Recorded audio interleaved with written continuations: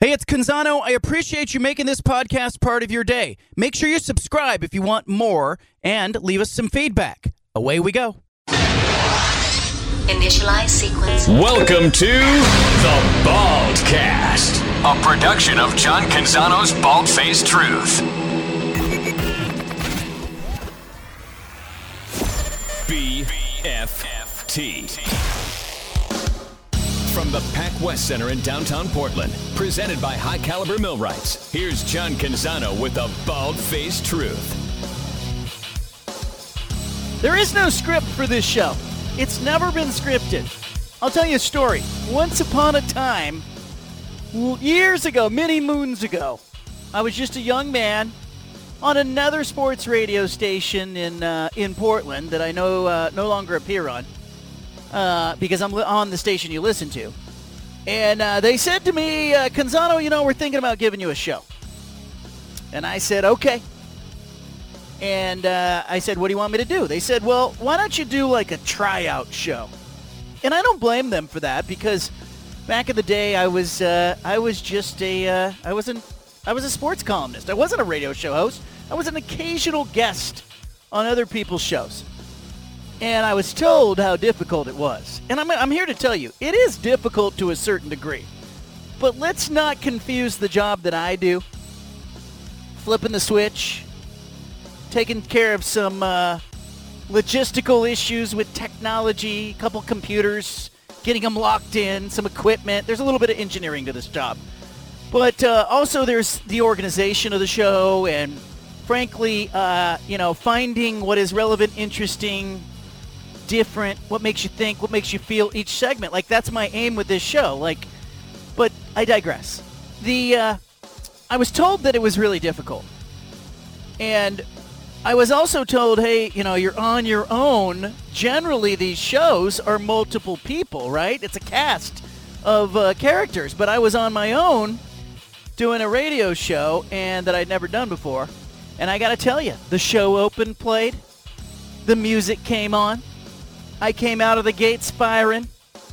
I had a few things scripted on a piece of paper that I wanted to talk about, and I started talking about these things, and I was going into great detail and great depth. And the only other time I have had a similar feeling to which I had that day doing my very first radio show was, years ago we got a swim spa installed in our house, in-ground swim spa. Great idea. It's got a jet. I was going to swim against this thing. This is going to be what I did. I was not particularly a good swimmer. But I thought, you know what? That's a great exercise, and especially as you age, it's great on your joints, right? You can swim. I see you swimmers when I go to the gym. But I was swimming in that swim spa that very first time, and I had the same experience that I had on my very first radio show. I was swimming and thinking and swimming and kicking my legs and taking a stroke here and a stroke there, and I could feel the jet pushing against me. And for people who don't know, a swim spa, you're essentially in one place, and you're just swimming against the current that is created by the jet that is part of the swim spa. And it's a pretty cool experience. And I was swimming, and I thought, gosh, this is what I'm going to do. I'm going to be a swimmer now. I might do triathlons. Like, all this stuff was going through my head as I was swimming in this swim spa for the very first time. And I thought, gosh, I must have been swimming for like 10, 12 minutes. And I took a peek. I just took a peek out of the pool. I'd put a clock right by the pool so I could see how long I was swimming for. And I was swimming for like 3 minutes. And it was the same experience on the radio show. I got in and I started talking about the topics, and I thought, here I go. I'm kicking my legs. I'm taking strokes. I'm talking about the Blazers. I'm talking about whatever. And I thought, well, I must be about 8 or 10 minutes into this radio show. And I looked up, and I was 3 minutes into the show, and I was out of material. I told somebody today I don't script anything on this show. It just isn't scripted. There's a show sheet, and I think the fellas can vouch for me when they tell you it is a skeleton. Literally was sent to them right before the show began. It's got our guests on there. It's got the phone numbers for the guests. Has a loose outline of what we want to do in a couple of segments.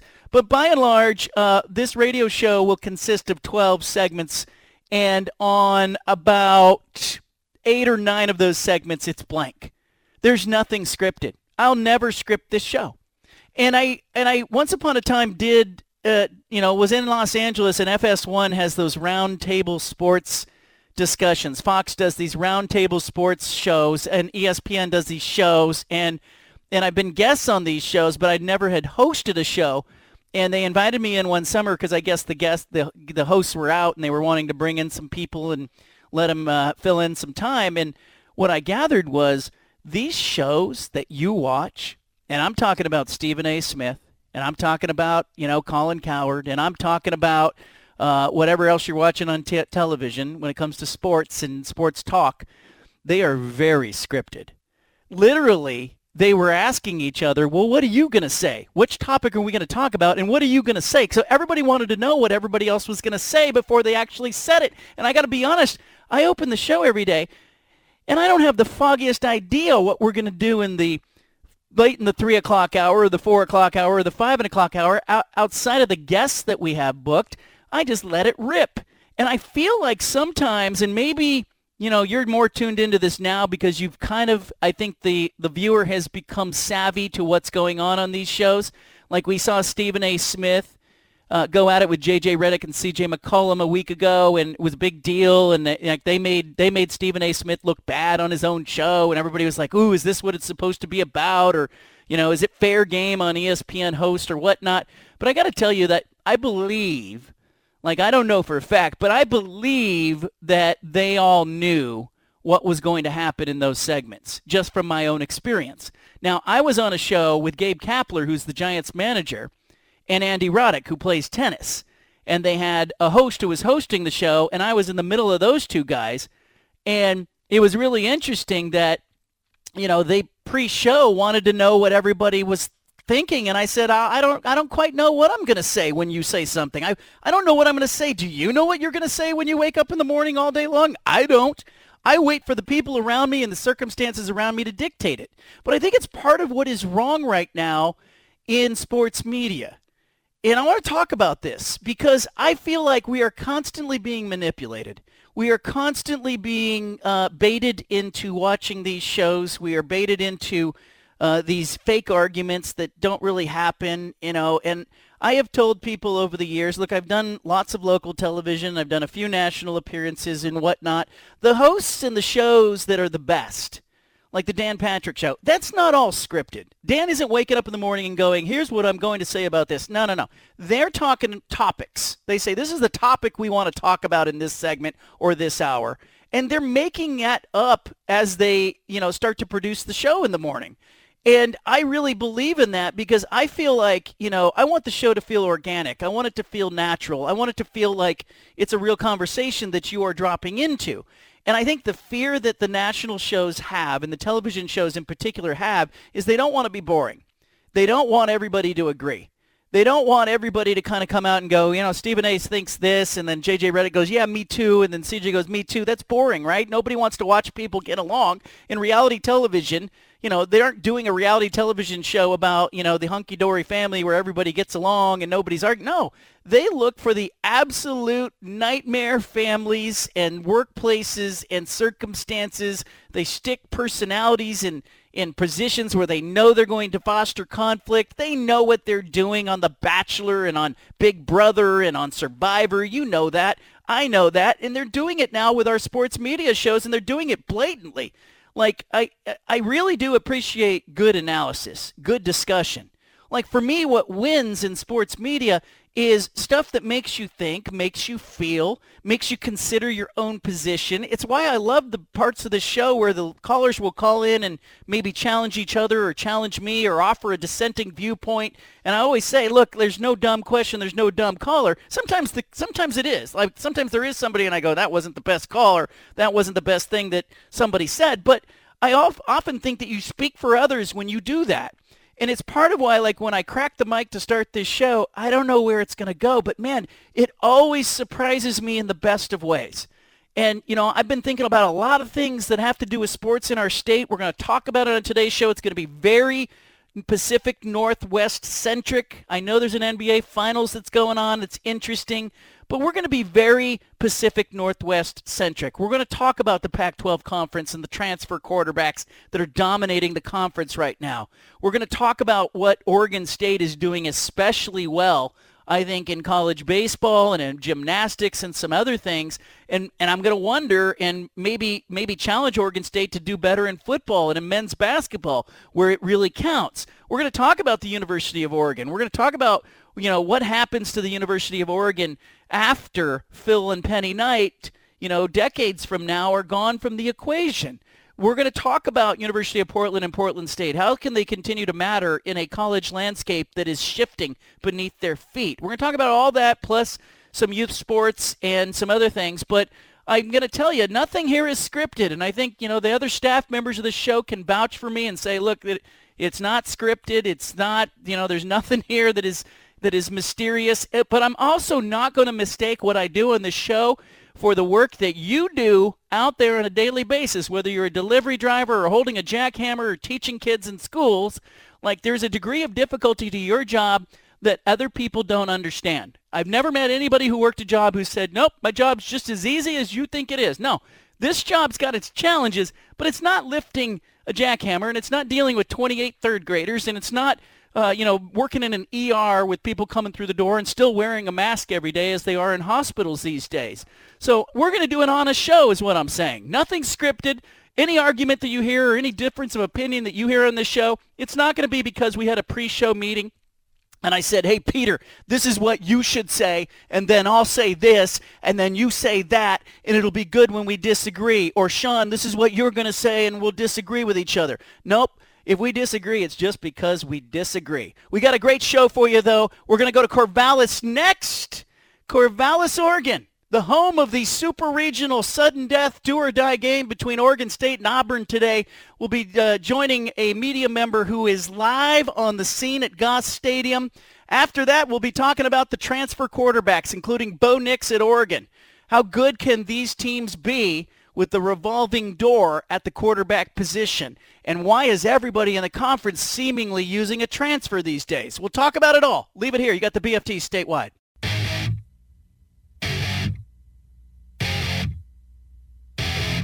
You've got the home of the truth. Back to the Bald-Faced Truth with John Canzano on 750 The Game.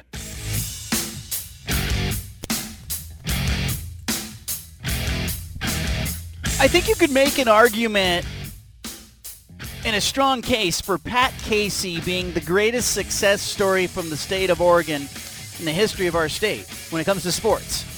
Like, there isn't a better story. His program has 3 national championships. It is local grown. You look at the guys that participated in those championship teams, and now you're seeing some of them on the coaching staff that is 1 win away from getting back to Omaha. Mitch Canham, the catcher from the 06-07 teams, now has his team on the cusp of Omaha.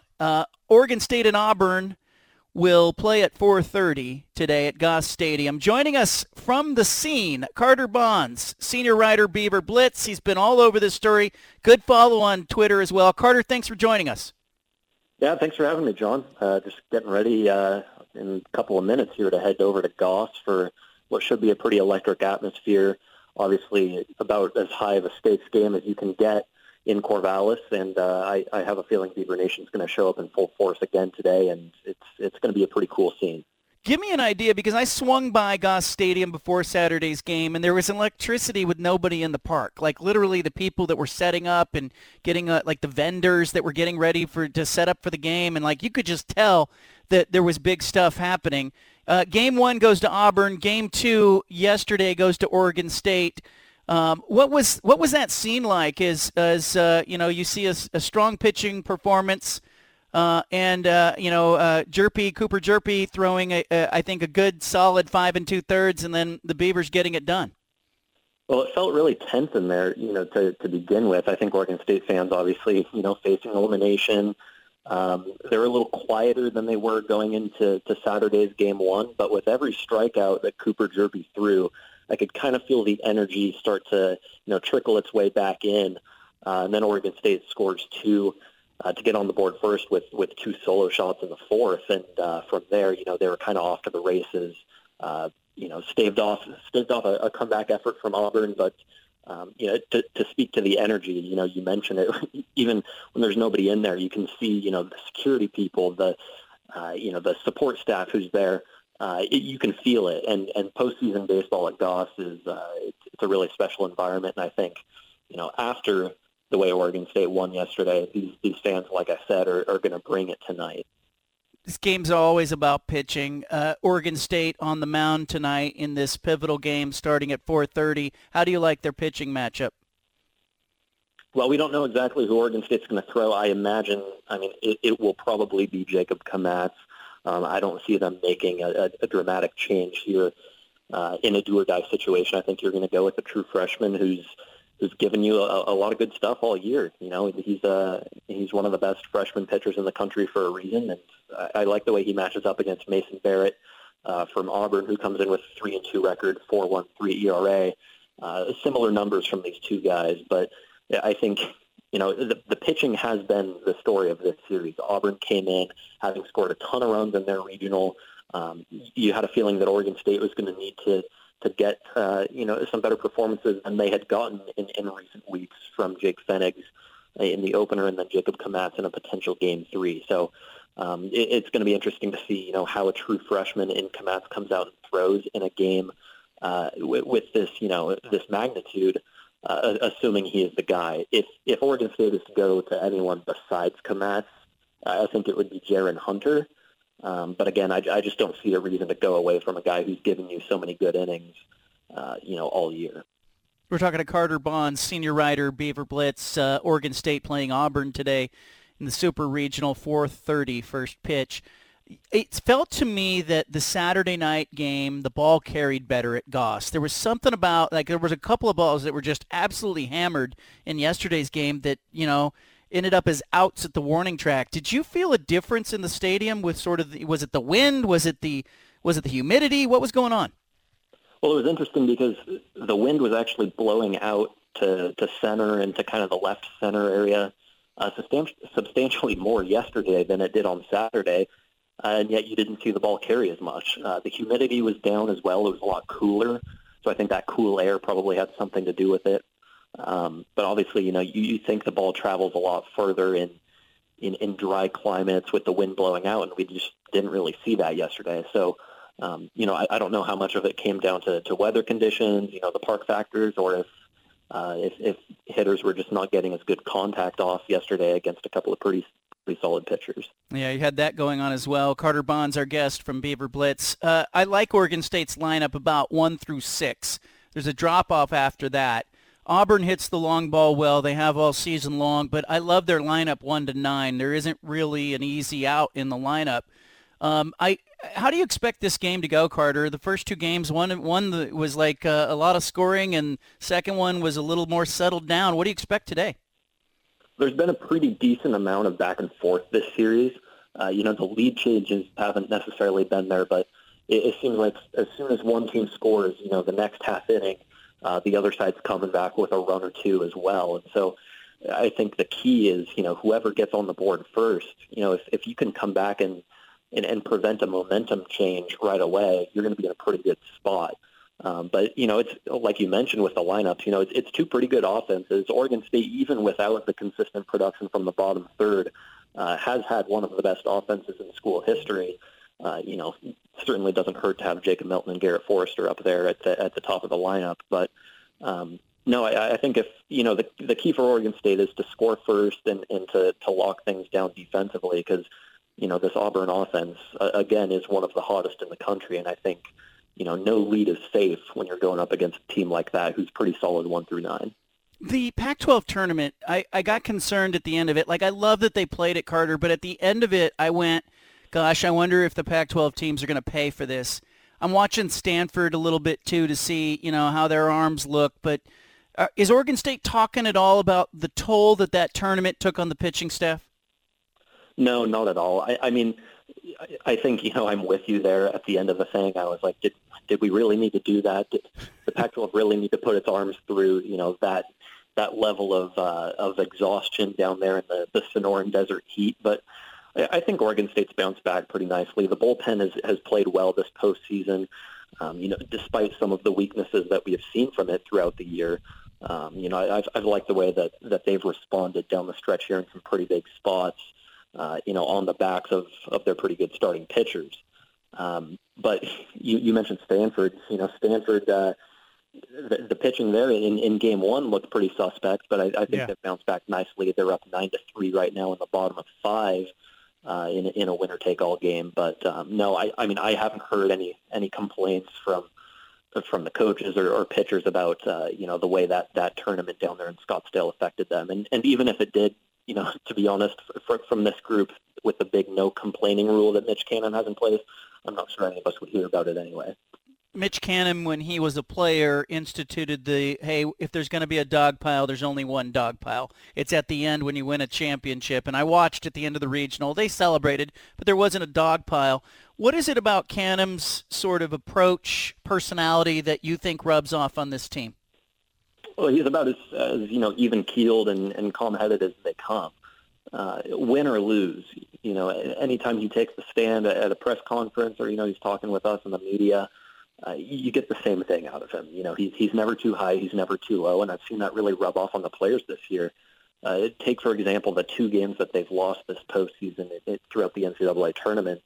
The players take the stand at the podium there at Goss, and you would think that they just won the game with how optimistic they are for the next day, how grateful they are for the opportunity to come back and win the following day.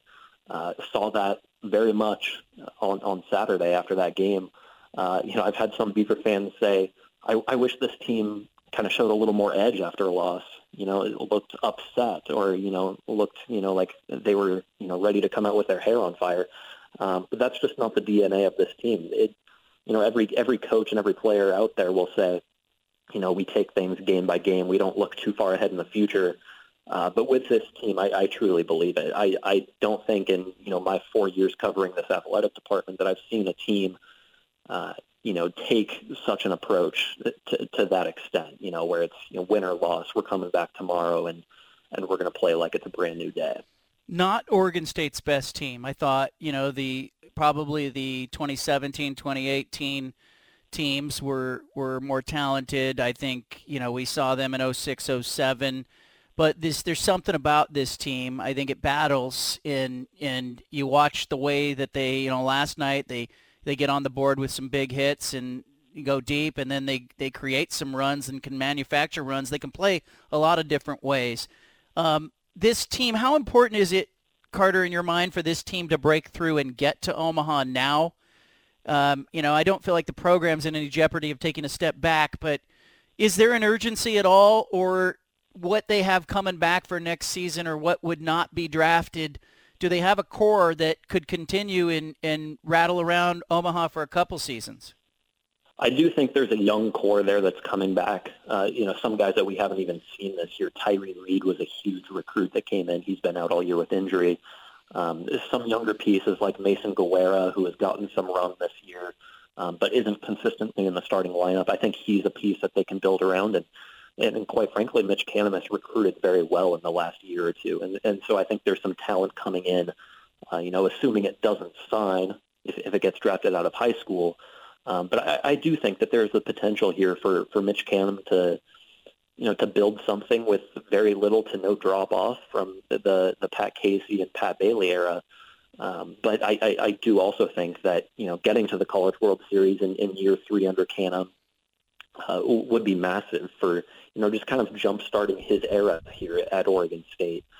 There were a lot of concerns, I know, throughout Beaver Nation, Oregon State fans saying, is Canham the guy? Can we trust him with, the program? He's a young guy. Yes, sure, he's an alumnus, but, he doesn't have all the experience that you're losing. And I think he's shown over the last 2 years after that shortened COVID season that he is the guy for the job.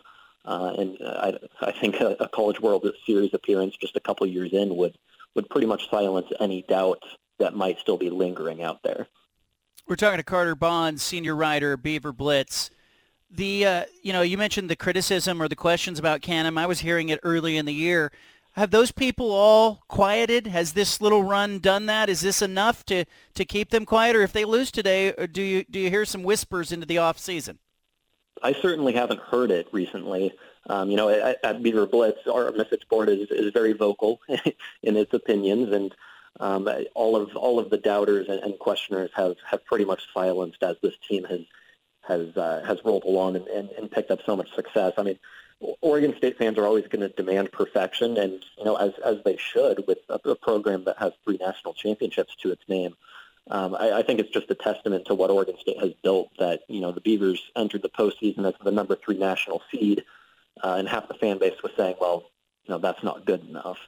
So I think there's always going to be people demanding more, but for the most part, no, I think everybody's pretty much on board with Canham at this point, and even if Oregon State loses tonight, it forces a Game 3 in a super regional in essentially year 2 of a new head coach. If you throw out that shortened COVID season, that's pretty good by all accounts. To avoid a drop off and to show steady progress over the last 2 years, getting to a regional final last year, advancing to Game 3 of a super this year. I think you have to like that trajectory no matter what. Carter Bonds, before I cut you loose, I'm not going to ask you to pick a winner, but give me one thing that Oregon State needs to do well in this game to win this game. I think it's got to pitch well innings 1 through 9. I keep talking about this Auburn offense being explosive. Doing everything you can to limit the amount of runs you need to score to win this game is going to be absolutely huge. You know what else? The Auburn fans are belly aching about the team having to stay in Wilsonville and bus up. They're getting a police escort on I-5. Like, what's the big deal? How big of a story is that? Well, I think it's certainly it plays a role in this series. The national track championships down in Eugene, graduations at the major universities. It's very difficult to find places to stay around here. I know a lot of people have been wringing their hands at how difficult it is to find rental cars, hotel rooms, you name it. I really don't know how much the commute and the late nights getting back to Wilsonville factors into this, but it's got to be. There has to be some sort of factor there, right? I mean, you get back to Wilsonville at 2 a.m. after a game or something like that. I mean, I don't know how long they spend in Fort Alice before they bus back up. I could see that wearing on a team, but I know that Auburn, is certainly not going to complain about it. We asked the head coach Butch Thompson after Game 1, what's that like? Does it wear on your guys? Are you upset about it? And he said, no, we're not going to complain about it. We're not going to make any excuses, and I certainly don't expect anything, to come negatively from them today. Carter Bonds, I appreciate you giving us your time. Read him at Beaver Blitz. Follow him on Twitter. Thanks for joining us, Carter. Thanks for having me, John. Good stuff there. And look, the Auburn fans are upset. They are even suggesting that Corvallis should not have been a host site if they don't have a hotel capable of handling Auburn's team and all the fans who are going to the game. But, quit belly aching. It's just a little bus ride, getting those guys ready for life in the minor leagues. I have more thoughts on this. Plus, Bo Nix at quarterback for the Oregon Ducks. I have no doubt he will start the opener and most of the games next season.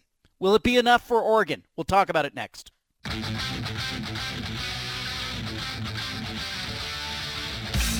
Back to the Bald-Faced Truth with John Canzano on 750 The Game.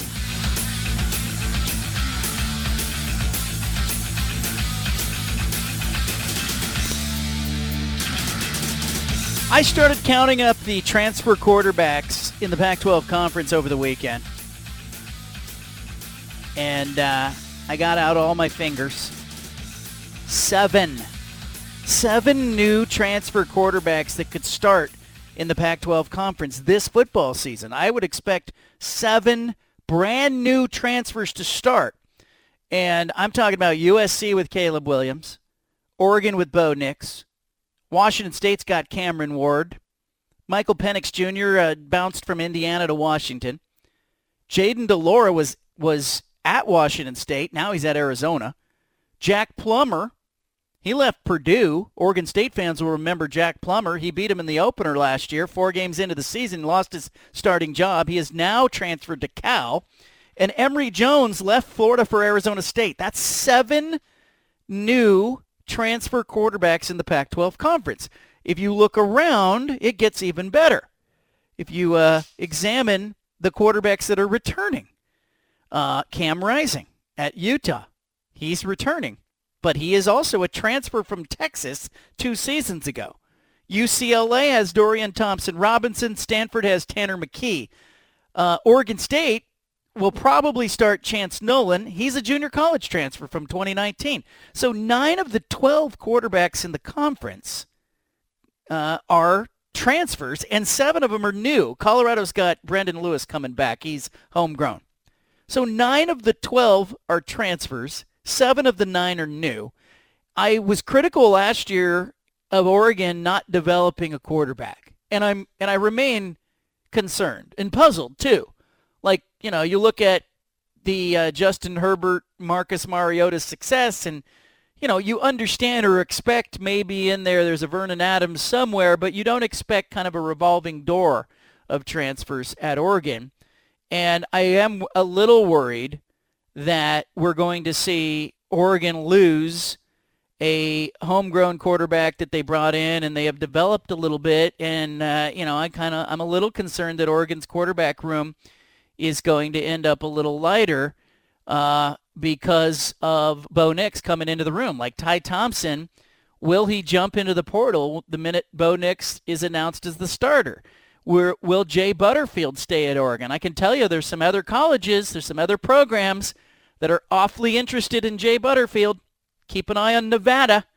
If Jay Butterfield gets impatient, I think Nevada, the coaching staff at Nevada, you got Nate Costa, who was at Oregon on Mario Cristobal's staff. He's now at Nevada. I think that Nevada coaching staff knows Jay Butterfield and thinks he's probably better than Ty Thompson based on some of the stuff that they have told me.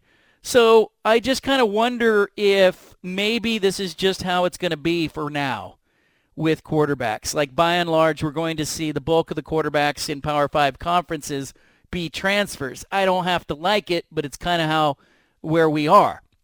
Now, Caleb Williams at USC topped my way too early ranking of the Pac-12 transfer quarterbacks.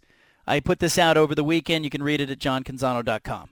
But Caleb Williams was number 1 on my list. Right behind him, I've got Bo Nix. But I got to tell you, when I look at about 2 through 5 on my 7 transfers as I rank them, numbers 2 through 5 are very interchangeable. You got Bo Nix at Oregon. You got Cameron Ward at Washington State, I put 3rd. Michael Penix Jr. at Washington, I put 4th. And Jaden DeLaura at Arizona, I put 5th. I wouldn't be surprised if Jaden DeLaura plays lights out and ends up, at the end of the year, all of us going, that guy is maybe the most valuable offensive player in the conference. He played that well at Washington State, but I don't trust it for some reason. I'm looking at what Jaden DeLaura did at Washington State, and I'm going, how much of that was Nick Rolovich's offense? How much of that was, him playing for a former quarterback and being in an offense where he's comfortable and they just want to throw the ball around the stadium? Like, I don't know. How much of that was Jaden DeLaura? How much was Washington State? But, Bo Nix, Cameron Ward, Michael Penix Jr., Jaden DeLaura, in my book, all very interchangeable, all very capable. I could see Bo Nix ending up as the number 2 quarterback in the conference just because he's experienced, and I think Oregon's going to be pretty good. I could see Cameron Ward ending up in that 2nd spot at the end of the season, or maybe even the offensive player of the year, because he's going to be in that air raid offense that they're bringing back at Washington State. And, oh, by the way, he played last year for the coordinator that is going to be calling the plays now at Washington State. So Washington State has some congruency there, bringing in a quarterback and the coordinator at the same time. Wouldn't be surprised either if Michael Penix Jr., who's at Washington, ends up being a star. Kalen DeBoer, the Washington coach, he's coached Penix. He knows him. He knows the offense. He's a bit of a quarterback whisperer as a head coach. We saw some success he had at Fresno State with quarterbacks. And then I mentioned Jaden DeLaura. He's now with Jed Fish at Arizona. And, DeLaura could end up being the steal in the transfer room, but I put him 5th because I don't trust it as much as the others. 6 and 7, I have Jack Plummer at Cal and Emory Jones at Arizona State. Now, Plummer was at Purdue. He's big. He's 6'5". He's a pocket guy. We saw him. He's good but not great. I think he's right for Cal because I think Justin Wilcox wants to play sort of a style on defense where he's going to run the ball. He's going to use a pro-style quarterback. Plummer is that. And I think he'll know just what to do with Jack Plummer. I actually think it's a nice fit for Cal. I'm just not expecting Plummer to blow people away like I think Caleb Williams or Bo Nix or Cameron Ward or Penix or DeLaura can do. And Emory Jones at Arizona State is interesting. I think there's tremendous upside. He was at Florida. He can run the ball a little bit. He had about 750 rushing yards. He's dangerous with his feet. He is erratic throwing the football, though. I think he had something like 19 touchdowns, 13 interceptions.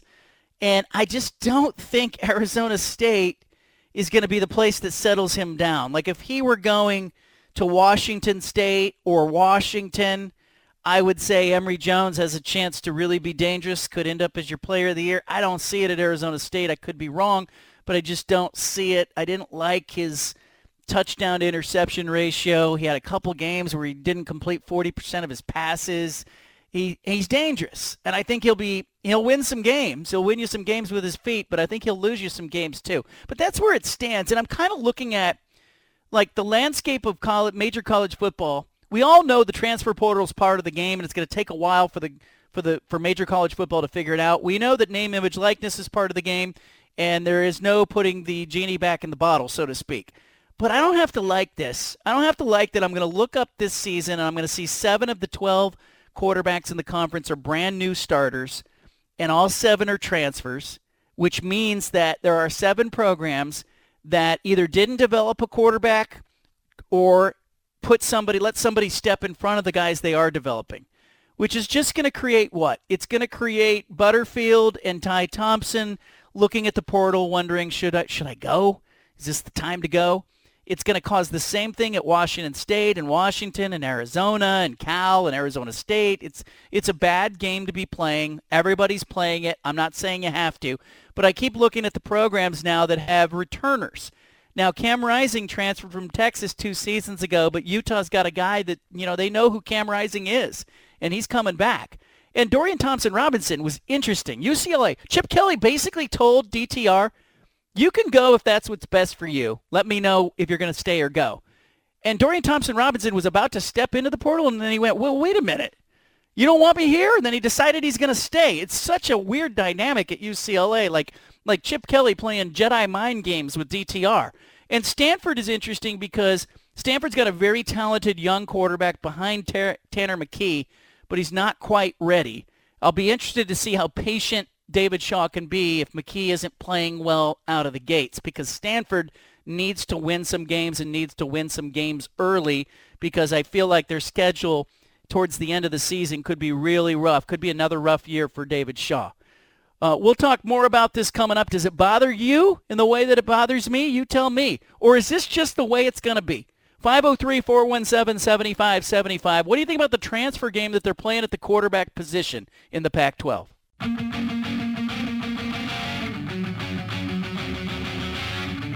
Back to the Bald-Faced Truth with John Canzano on 750 The Game.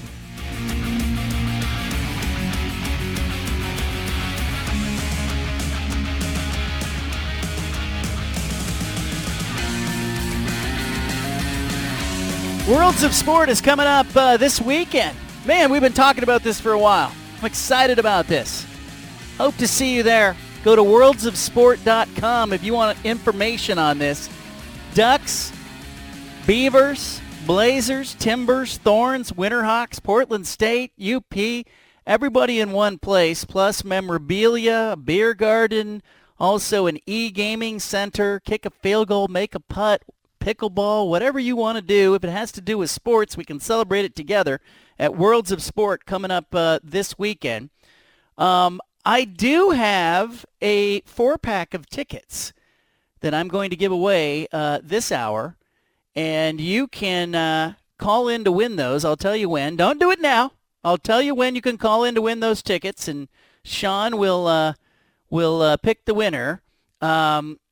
If you want a 4-pack of tickets, let's just do this. If you want a 4-pack of tickets, you can call right now at 503-417-7575, and Sean will get the winner's information, name, email address, and we will pop over a 4-pack of tickets to you. You want to take your family to Worlds of Sport this weekend?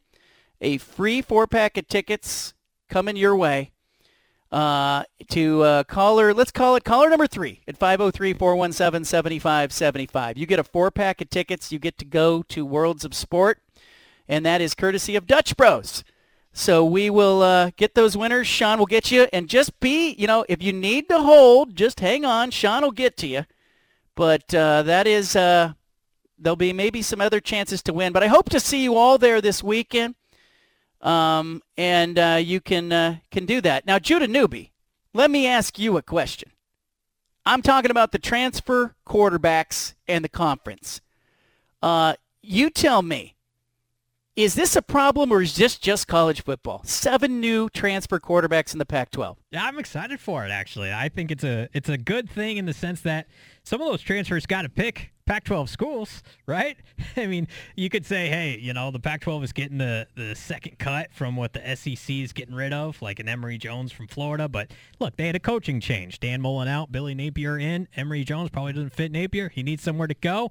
He lands out here in the Pac-12. Similar with Penix. I'm fascinated by the guys that transferred to other Pac-12 schools. Like a Jaden Delora showed enough talent to me that he could have played for another conference or another program out of the footprint if he wanted to. And he ends up down at Arizona. He's the one I'm most curious about because I think Jed Fish is doing a sneaky good job at Arizona, and the offensive coordinator there is Pete Carroll's kid, Brendan Carroll. And so I'm fascinated to see what kind of offense Jaden Delora will be playing in. I'm not so bullish about Penix. I'm the most skeptical about him, even though you mentioned the ties to Kalen DeBoer. And Bo Nix, I think, is that really raises the floor of Oregon football. But to your point, that is a little concerning. Not concerning, but I think college football was better and more enjoyable when you had homegrown guys year over year over year.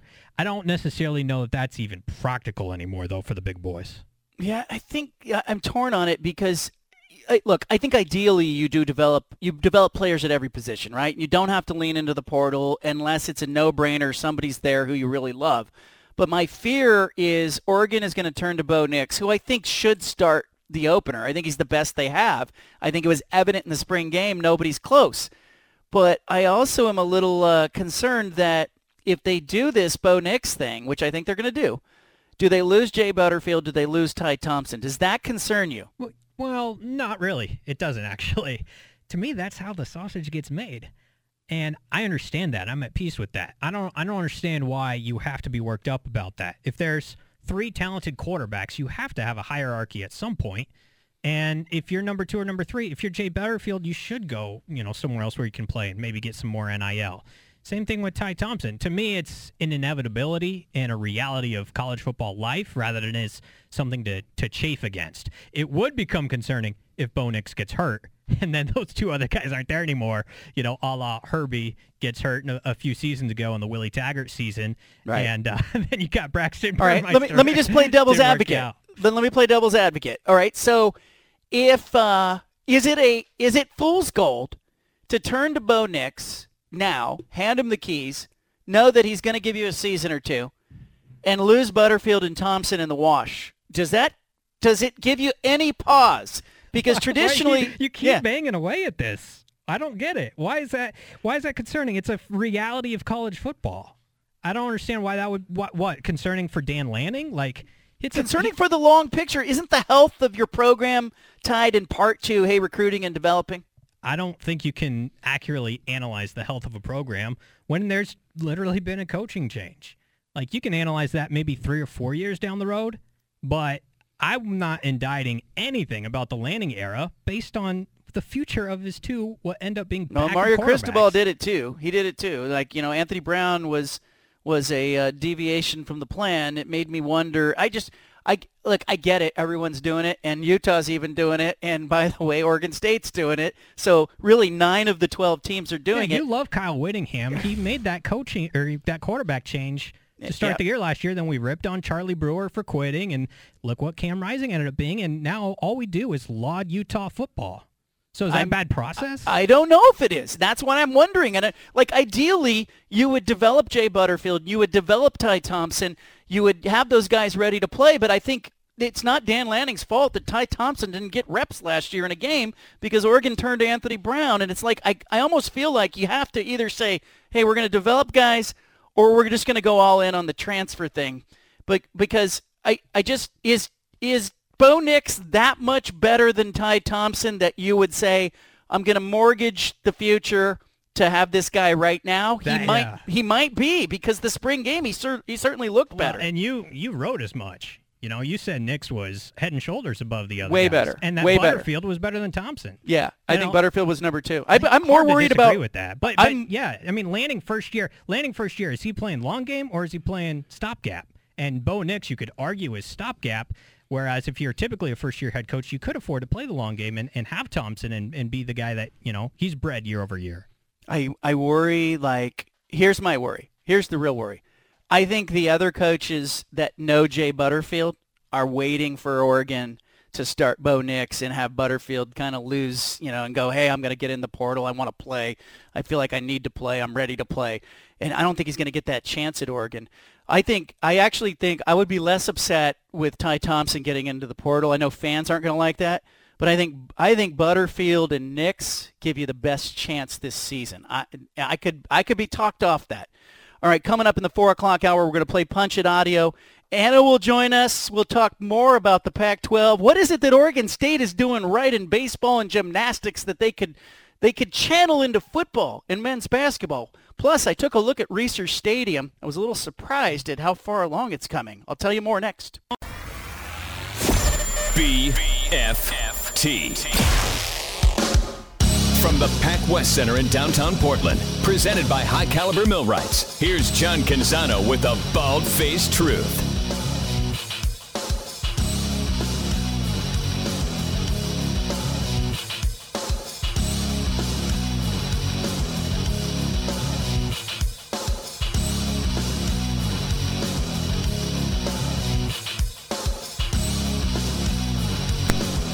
You tell me on Twitter, is it bothering you how Oregon and others are turning to the portal?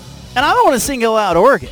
9 of 12 Pac-12 teams will start a transfer this season, including Oregon State, with Chance Nolan likely to be the starter. I still ideally want to see these programs not having to turn to the transfer portal every year. But maybe I'm just old-fashioned. I'm out on my front lawn, waving my fist at the moon, saying, hey, can't you develop a quarterback anymore? What happened to the old days? We'll play some Punch It Audio in this segment. Later in the program, John Wilner, San Jose Mercury News, will be joining us. I popped down to Corvallis on Saturday. I drove by Research Stadium, and I was a little surprised at what I saw as they are renovating that west side. A little bit surprised. I'll tell you what I mean coming up. Judah, what'd you do this weekend? Give us a peek into the life of Judah Newby. It's all daddy duty, and use the weekends to clean up the house, get it look good, a little bit of vacuuming. Did go down to Salem to visit a friend on her birthday, so that was good. A little bit of everything, but at the same time, a whole lot of nothing, but cuddling with the little kiddo. Nothing better. Do that. You're a good dad. We had a birthday party for the now 8-year-old scheduled over the weekend. She wanted to play miniature golf with her friends. She had 17 friends that were coming to a local outdoor miniature golf course yesterday. Were you outside yesterday? Just during the 30 minutes of sunshine that we got. Yeah, it was dumping rain. Yeah. And I got to be honest, I was really proud of Anna and myself as parents.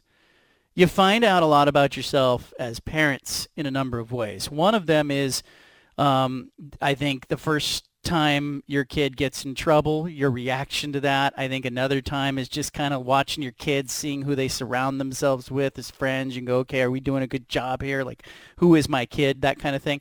But yesterday, we had to call an audible on this birthday party.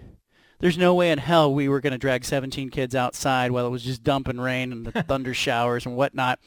So we ended up down at the Bullwinkles Family Fun Center for an impromptu birthday party that, included some pizza. It included some game cards and the kids playing games. But you have to have a reservation to have a birthday party at Bullwinkles. Did you know this? I did not know. 72 hours before, Judah. Otherwise, they frown upon you setting up a birthday party. Bullwinkle will come out and say, That's not right. Oh, that's a I'll tell you what happened. Terrible. I'll tell you, the Italian in me won out. I greased some palms. Okay. Before we left, I said to Anna, "Let me go grab some cash." And she's like, "What do you mean?" And I said, "Just let me grab some cash." And I don't know what they're paying the workers out there, the kids who work at Bullwinkle's, but those kids got a raise yesterday. I greased a couple of palms, and we set up a birthday party, and it went off. It was a smashing success. And the 8-year-old said on the way out, she said, "Best birthday ever." And I was like, that's a win. High five to Anna, too, because that's not easy to call an audible, call the parents of 17 kids and be like, "Listen, we are not going to be playing golf outside. We're going to be going in a whole nother direction. We'll go to Bullwinkle's instead." 2 hours before the party. That's big time, way to think on your feet. Go where life takes you. Omaha! Grease some palms along the way. That's well done. And I just got to say, I'm pretty sure it was my 8th birthday where my parents had, I think we had a reservation, but we did go to Bullwinkle's for my 8th birthday. And it was one of the best birthdays of my life. And I will remember and cherish it forever. So that's kind of funny that her 8th birthday was there, too. That's a great spot. She did it. She had a good time. And all fun was had by all, so to speak. Did you get on the bumper boats? Do they still do that? They do that, but I did not. I was busy monitoring the kids who were throwing away their money trying to win a crappy prize at one of those claw games where the claw comes down and never seems to grab anything. That's not rigged at all. No. It's not, but the 6-year-old walks up, swipes her card, first thing, the thing comes down and she gets her prize. She acts like it's no big deal, and then all the other older kids are looking at her like, what the hell just happened?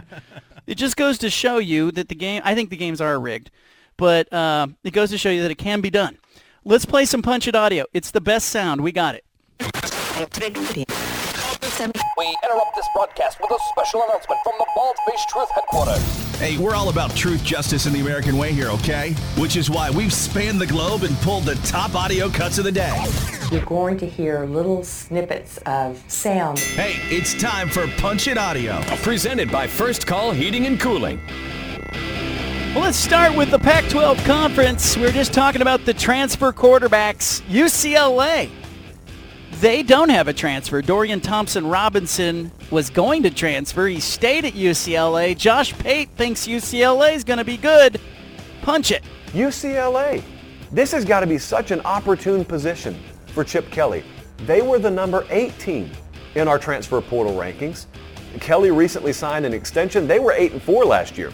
Did you know that's their best record since 2018? Did anyone know that? They did it so quietly.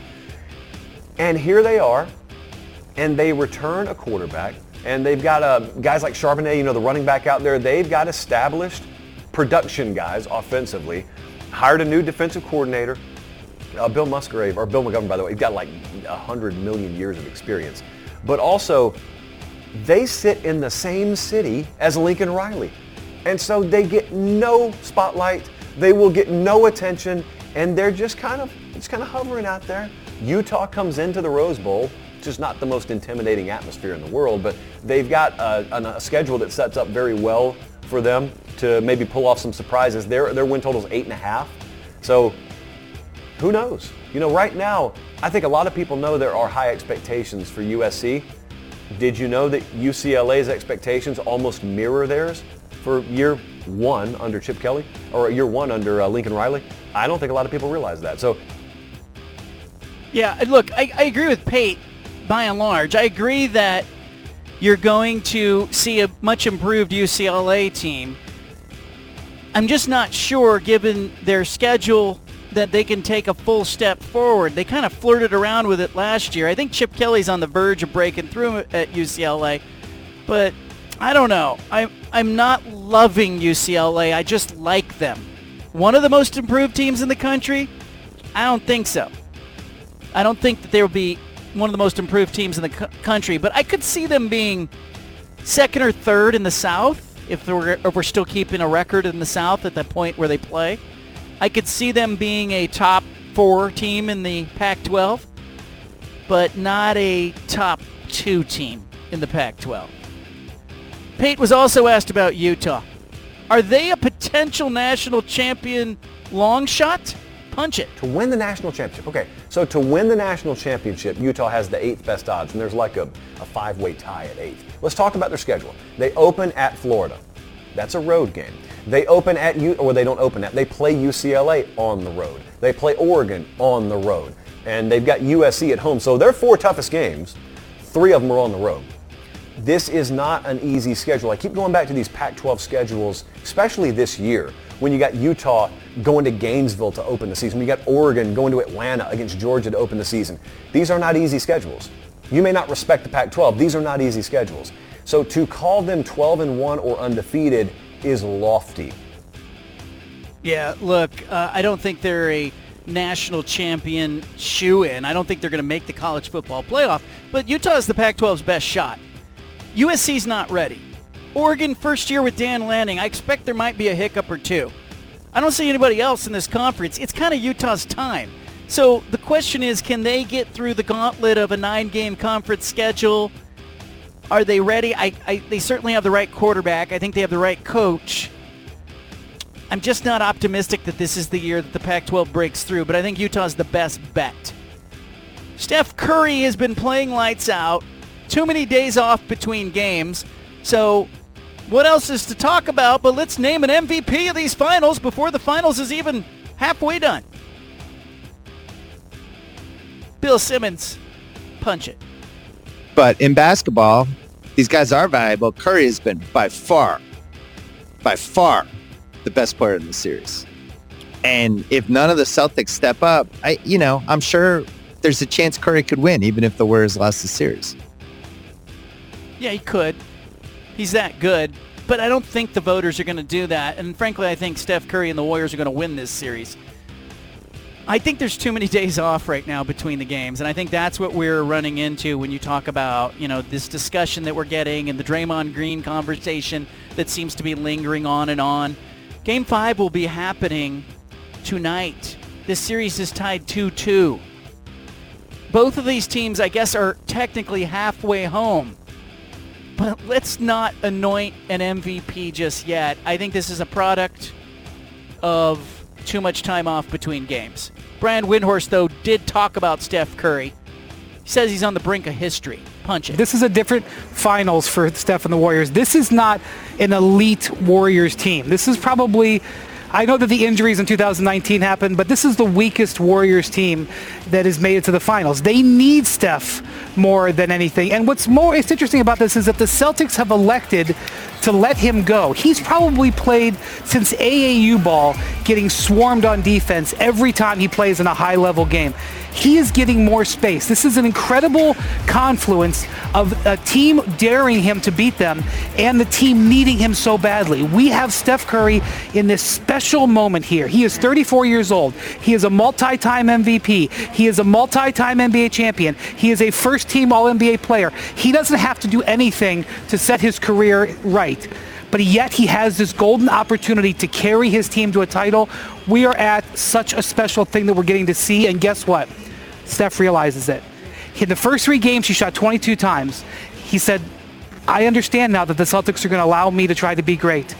And he did it in Game 4. And he's going to try to do it 3 more times. I don't know if he can do it again, but he feels it. And I think I'm very pleased that I'm going to be able to be here and watch this, because I think we could be seeing some real history in these next 3 games. Hey, look, I'm pleased I'm here too, Brian Windhorst. I'm pleased to be watching this as well. I think we're all pleased to be watching what Steph Curry's doing. He changed the game. Generational player, fun player. Changed the way that the game is played. That's fun to watch. It's fun to think that, we're all here to see it. Let's just enjoy it. Again, you talk about too many days off between games, too many television sports shows, content getting stretched. What's wrong with just going, hey, Steph Curry's been really good through 4 games of this series. Boston has had some bright players as well, some bright moments as well. I texted with Damon Stoudemire yesterday. I said, man, I am really proud of you and your coaching staff, and look at the evolution of the guys that are from our region of the country. Like, this is just really enjoyable. There's no need to manufacture storylines here. The lines are there. Boston, Warriors, East, West, connections for all of us. And frankly, what Steph Curry is doing is super fun to watch. If you're not even a mainstream NBA fan, you can enjoy it. Phil Mickelson was asked about his former PGA peers losing respect for him. I want you to listen to Phil's reaction here. Phil's a little chippy. Punch it. I have the utmost respect for the players on the PGA Tour. There have been a lot of friendships that have gone on for decades with Amy and myself. There have been a lot of memories that we shared, experiences that we shared. And many of the players on PGA Tour are people that I look up to and respect the most. I think that I respect if they disagree. But at this time, this is the right decision. Look, he's choosing his words carefully. He knows people have lost respect for him. He knows people are mad at him. He took $200 billion. I'm sure he's going to sleep at night. But yeah, this is part of the tax that you're paying, Phil Mickelson, on the decision you made. Plain and simple. You got some people on the PGA Tour that are not happy with you because what you're doing is rocking the PGA Tour, or at least threatening the sponsorship and threatening the tour itself. And so I don't think that the guys that are part of that league necessarily need to be happy with you. It is what it is. That's Punch-In Audio. It's the best sound from all around. I want you to leave it here. You got the Bald-Faced Truth statewide on the BFT Radio Network. You've got the home of the truth. Back to the Bald-Faced Truth with John Canzano on 750 The Game.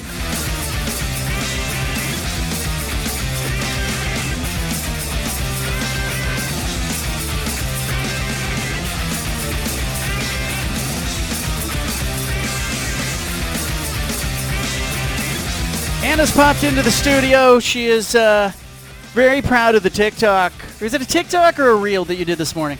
It's a reel. You're very proud of this thing. I've never seen you more excited about social media than you were. I was looking for you. I was like, where is she? Where did she go? Dogs were just looking at me like, I don't know. You were out in the backyard, and you were recording a reel for Instagram? Yeah, I'm not good at this stuff. I don't know how the real influencers do it because it takes a tremendous amount of energy to try and get it right and not look stupid. But I did a reel about Worlds of Sport. We got new merch, and so I was wearing the hat and the shirt you were and all the decked hoodie. out. It was all decked out. You were showing it off, yeah, so to speak. And I don't know. It's the weirdest thing because obviously I shouldn't have a problem being on camera because I've done it professionally for so long. But it's different. Totally different. Yeah, there's no lights, there's no director, there's no producer. Yeah. There's just me trying to decide how silly or stupid I'm willing to look. By the way, you get a lot of credit on this show. I gave you some credit last hour. Really? I just gave you credit. Said you were doing this reel, right? Thanks. You get a lot of credit. Yeah. Okay, but I'm gonna. Is there a butt coming? There's a butt coming. There's a butt coming. I have found that as a photographer, you're shaky. What? Are you just making a general statement? I'm gonna just say that, like, if you and I are in, like, let's just say we're in the Columbia River Gorge. Yeah. And a scenic, picturesque location. And we're going to take a photo, hey, take a photo of me and one of the girls by Multnomah Falls. Yeah. It's about 50-50 that you're going to get a photo that is passable. Did the reel that I shoot inspire you to just say that? The reel was great. Oh, but it just reminded me, it's really funny. I think it's really interesting. Like, you get a lot of credit. Remember the show Once Upon a Time? I said, Anna's only weakness is, and I said that one thing, and then you got mad at me, and the weakness was your cooking. Yeah. And you got mad. Deeply personal. And then what did you do? You made it your mission to become a better cook, Yeah. And I was like, no, you do everything else. Maybe you should just insult me every day about something, and then magically things will improve. But it would almost be like... You're a terrible housekeeper. No, but like Jackie Robinson, was great. Yeah. The Hall of Famer. Uh-huh. Okay? Yeah. He's Jackie Robinson. Sure. But he couldn't pitch. Yeah. I didn't see Jackie moping around going, you know what? But I can't pitch. It's okay. You could be a Hall of Famer. Yeah. You are a Hall of Famer. But I've noticed, like, if you're taking a photo. Yeah, I'm terrible. Don't ever ask me to, Well, yeah, you agree. You know how you're in a public place, like you'll be at Multnomah Falls or something, and like there will be a family like, hey, can you take a photo for me? I automatically hand the photo to you in a circumstance like that because you give me the phone. If they want to capture something that is actually has everybody's heads in it and is good. framed properly, I'm not the one to go to in this situation. Always thinking about the framing. Yeah. And I'm not tooting my own horn here. I'm just saying. No. You did. You were very proud of this Instagram. People want to see it. What's your Instagram handle? I don't even know. My first and last name, Anna Canzano. There you go. Check out Anna's Instagram. I drove by Reser Stadium on Saturday. Yeah. I wanted to see what was going on with the football stadium. How was it? Is it weird still? I mean, because it's so weird to drive by. We drove by a few months ago, and it was like, God, it's so strange. Half the stadium was gone. Yeah, I know. They blew it up. Yeah. So we saw the rubble, which is a great word. Yeah. Rubble. So how does it look now? Rubble's one of those words that kind of is what it sounds like. Yeah, sounds like what it is. Rubble. Lip balm is the same way. To me.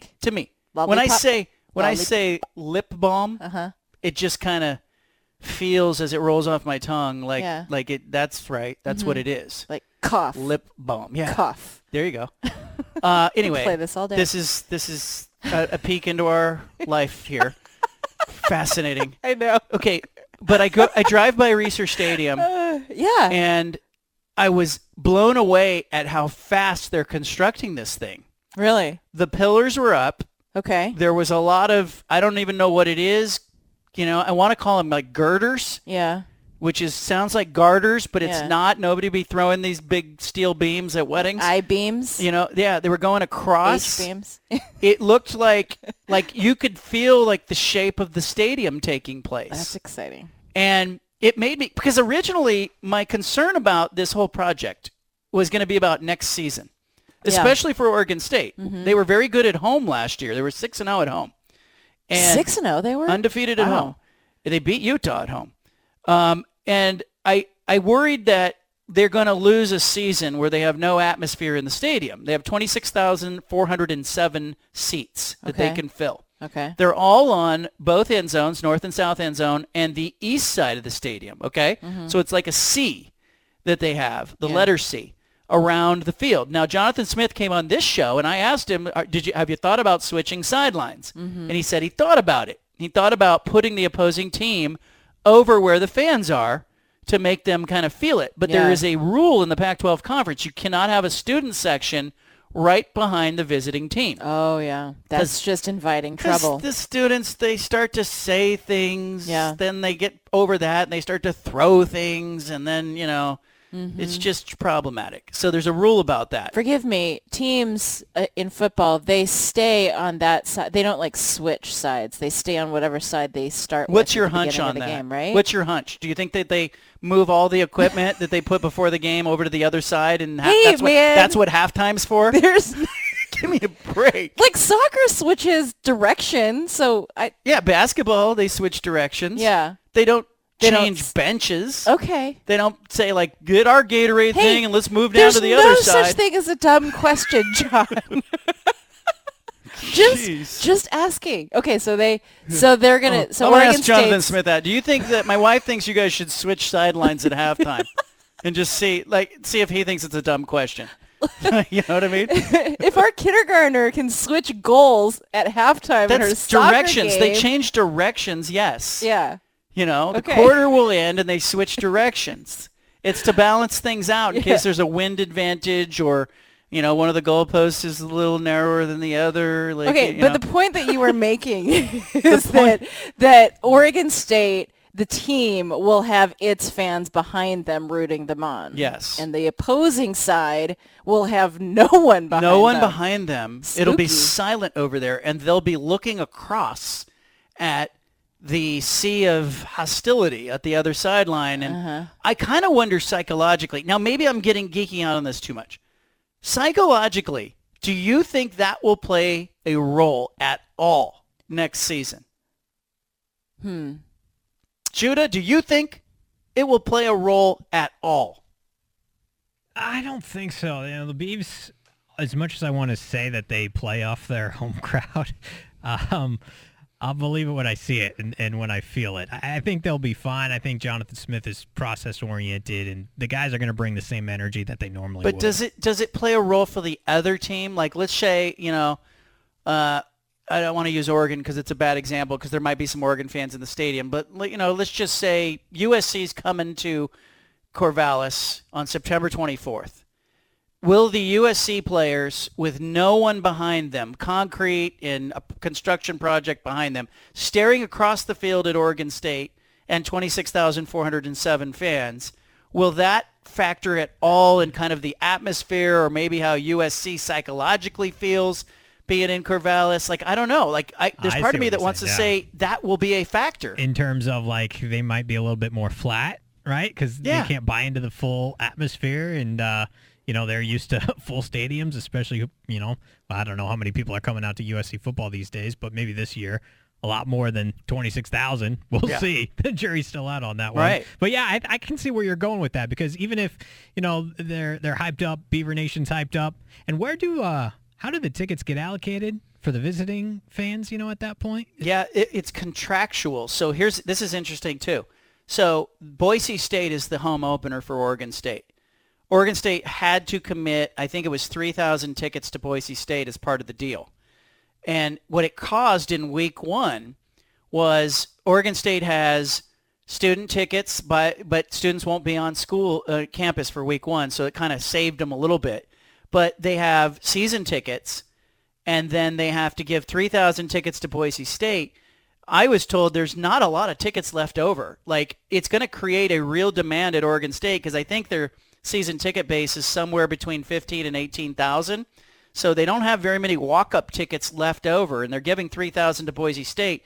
And there's a whole bunch of student tickets. Like, if students were on school for week one, I don't think Oregon State could accommodate the 3,000 tickets to Boise State. I think they would be well beyond sold out.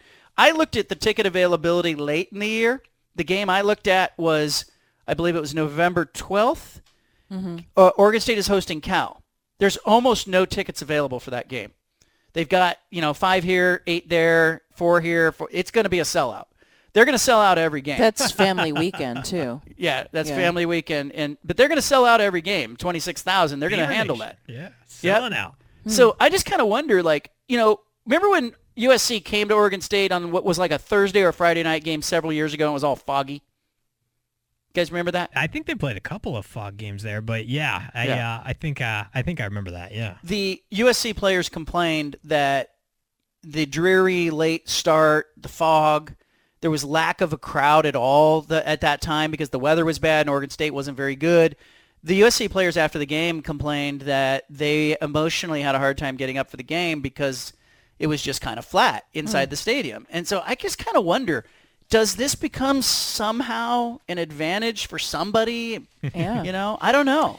I would say that, and I'm curious, does this make Reser Stadium a better television product because of the novelty of panning to the road sideline and seeing no fans, and maybe it could be a segment, go down to the sideline reporter and you turn around and it's the Dutch Bros and not a grandstand, it'd be kind of funny. But at the same time, the better side of me is thinking every Beaver game this year at least is going to be on the Pac-12 network. And if it's not on the Pac-12 network, it's going to start at 7:30 or later, because what TV network wants to do a game from Reser this year? That's going to be just a weird, probably not so logistically friendly experience for a production crew. Yeah, and I think they have some that they are bound to not be on the Pac-12 network all the time. But I actually think too that they're going to be a top half of the conference team. So I think TV's got to pay attention to them. And look, that September 24th game for USC, it could be because I foresee some issues for Lincoln Riley. Like everybody's, I'm hearing the national guys talk, 11 wins, 10 wins, 12 wins, they could be in the playoff, whatever. I don't find that. And I think early for USC, that game at Oregon State could be tricky for USC. Are students back by one. then? No. Oh, I don't know if they are. Yeah, I think they are. They are by then, I think. Mm-hmm. Yeah. I think you guys would know. That's why I'm mad. I don't know, man. I don't even know where my kid is right now.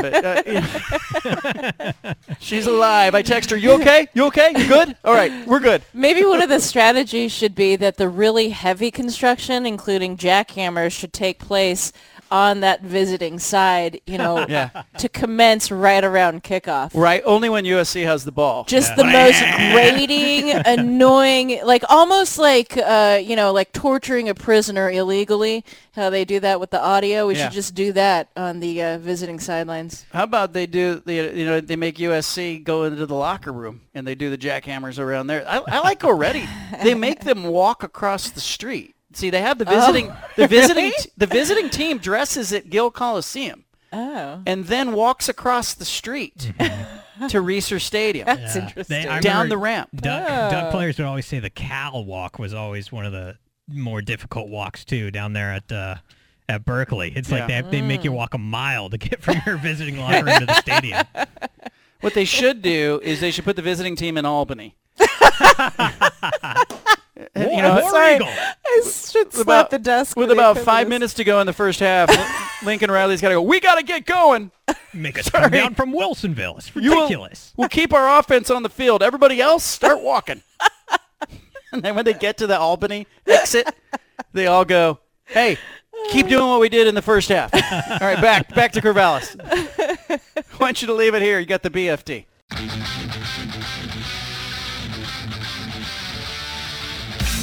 Back to the Bald-Faced Truth with John Canzano on 750 The Game. I always say membership has its privileges. Well, because you're a listener to this show, you get some opportunities. And because you're here all the time, you get some opportunities. I have another 4-pack of tickets for Worlds of Sport. You want to take your family and see the premier sports expo in the region, something unlike anything else that goes on. I've seen the floor plan. I looked at it today. Timbers, Beavers, Ducks, Blazers, Winterhawks, Hops, Portland State, UP, Columbia, Dutch Bros, all sorts of fun. Portland Gear. All sorts of activation, all sorts of fun. It's going on at the Oregon Convention Center this weekend, Saturday and Sunday. 10 a.m. to 7 p.m. Saturday, 10 a.m. to 5 p.m. Sunday. Sports memorabilia, gaming. You can go to worldsofsport.com if you want to get tickets. You don't have to stand in line at the convention center. And, by the way, you can go see all that fun stuff and stop by the stage where I will be, along with some name, image, likeness, NIL participants from Oregon and Oregon State. They'll be speaking. Former NFL players will be there. Morgan Weaver of the Thorns will be there on Saturday doing a meet and greet Saturday afternoon. A whole bunch of fun. You can get real close to the brands and the teams and the athletes that you love and celebrate being a sports fan. Worldsofsport.com. I have a 4-pack of tickets, 503-417-7575. We'll go to caller number 2. If you want to call in and get those tickets, grab them. Sean will get your information, and we will send you to the event courtesy of Dutch Bros. Worldsofsport.com. It's worlds, plural. Right, Anna? Come find your world. Worldsofsport.com. We'll go to caller number 2 as you call in. Hey, I want to think back to your childhood, Anna. You have talked about softball being kind of a big deal. Oh, yeah. As you grew up, right? Yeah. So you grew up, you had softball in your life. By the way, if you call in and you get put on hold, just stay on hold. It probably means you're a winner. I always have people who call in, they get put on hold, and they hang up. And I'm like, no, you were so close. But, yeah, if you want to grab those tickets, 503-417-7575, jump on it. And just know, sometimes it's calling 1 or 2 times. Like, I haven't called into my own show. But I'm told from people that, like, sometimes people win because they're persistent. So just do that. You talk about softball being a formative experience for you growing up. I grew up in a baseball family. My dad was a professional baseball player, and then, we did a whole bunch of this, right? Yeah. So what was it about that experience for you as a softball player that made it a formative experience? Oh, man.